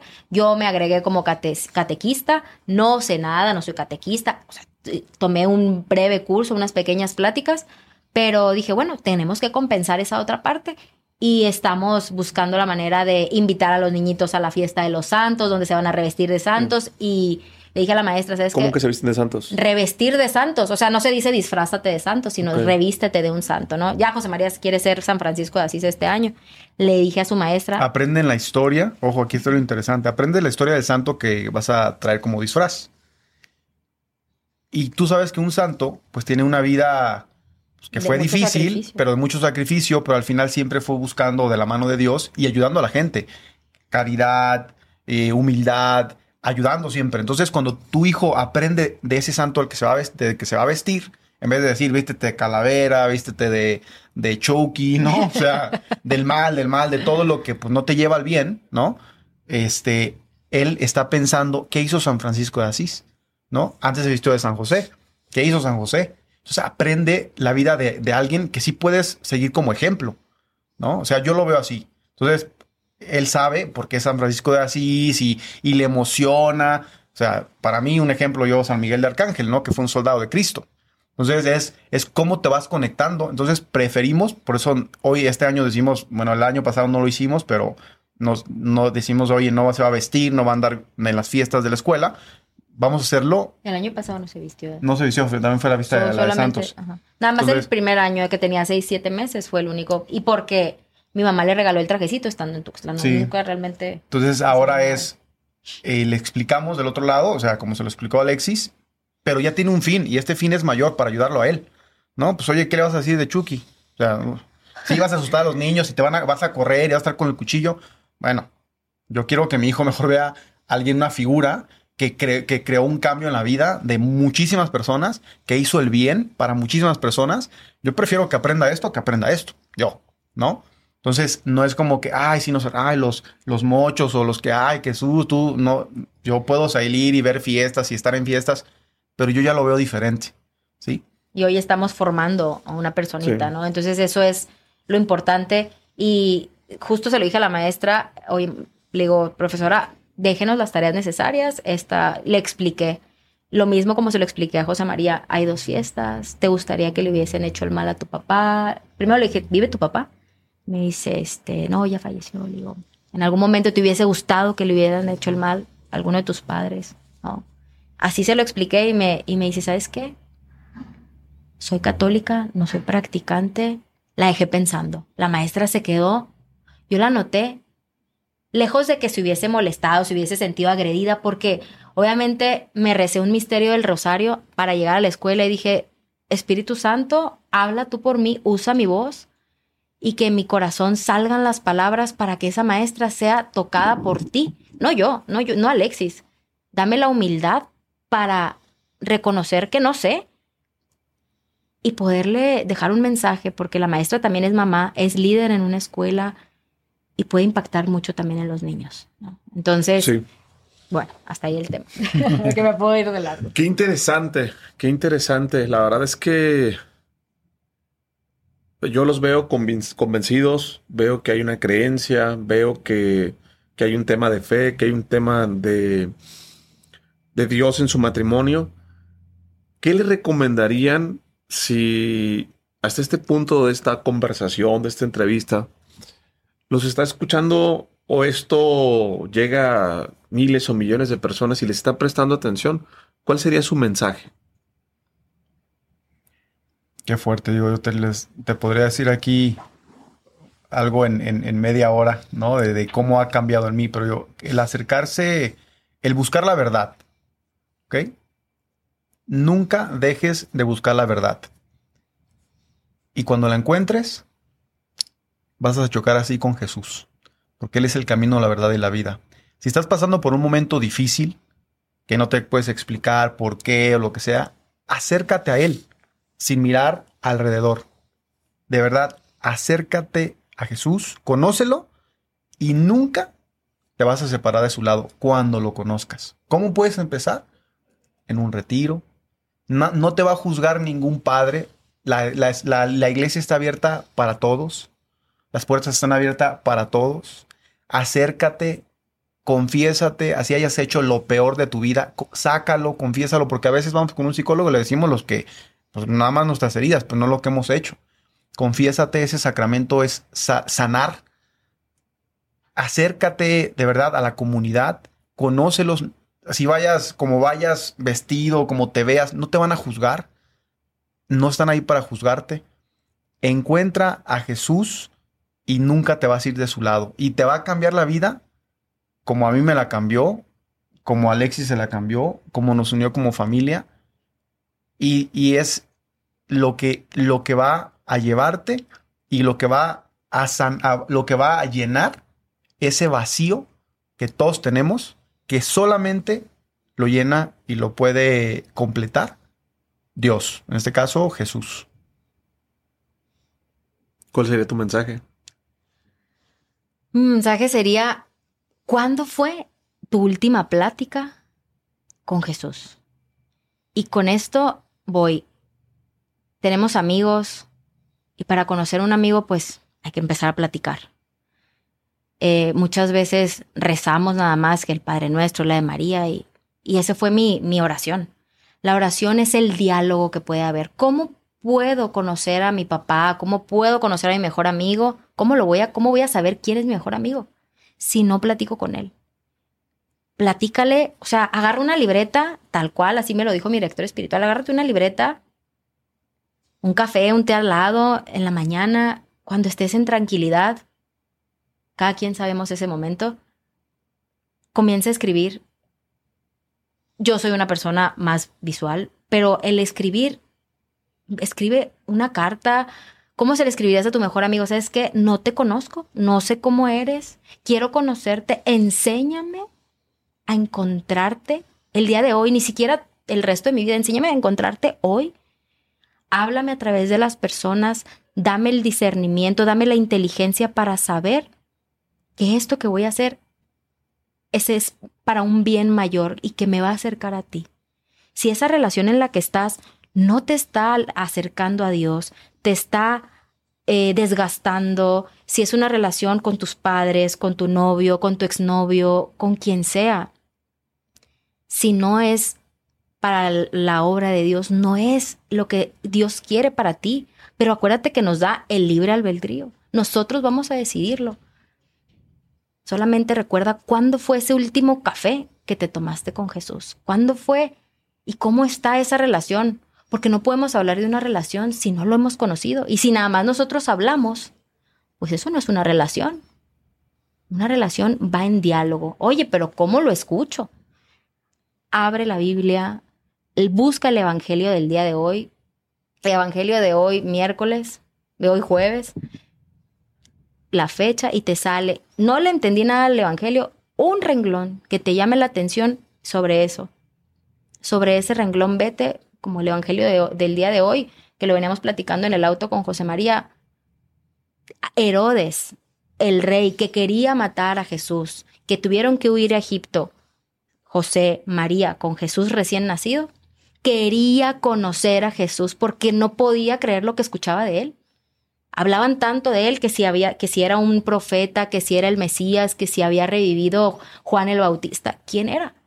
Lo quería conocer porque todos queremos conocer a Jesús y como se lo dijimos a José María, todos los días lo podemos seguir conociendo, pero depende de cada uno de nosotros. Depende de cada uno de nosotros.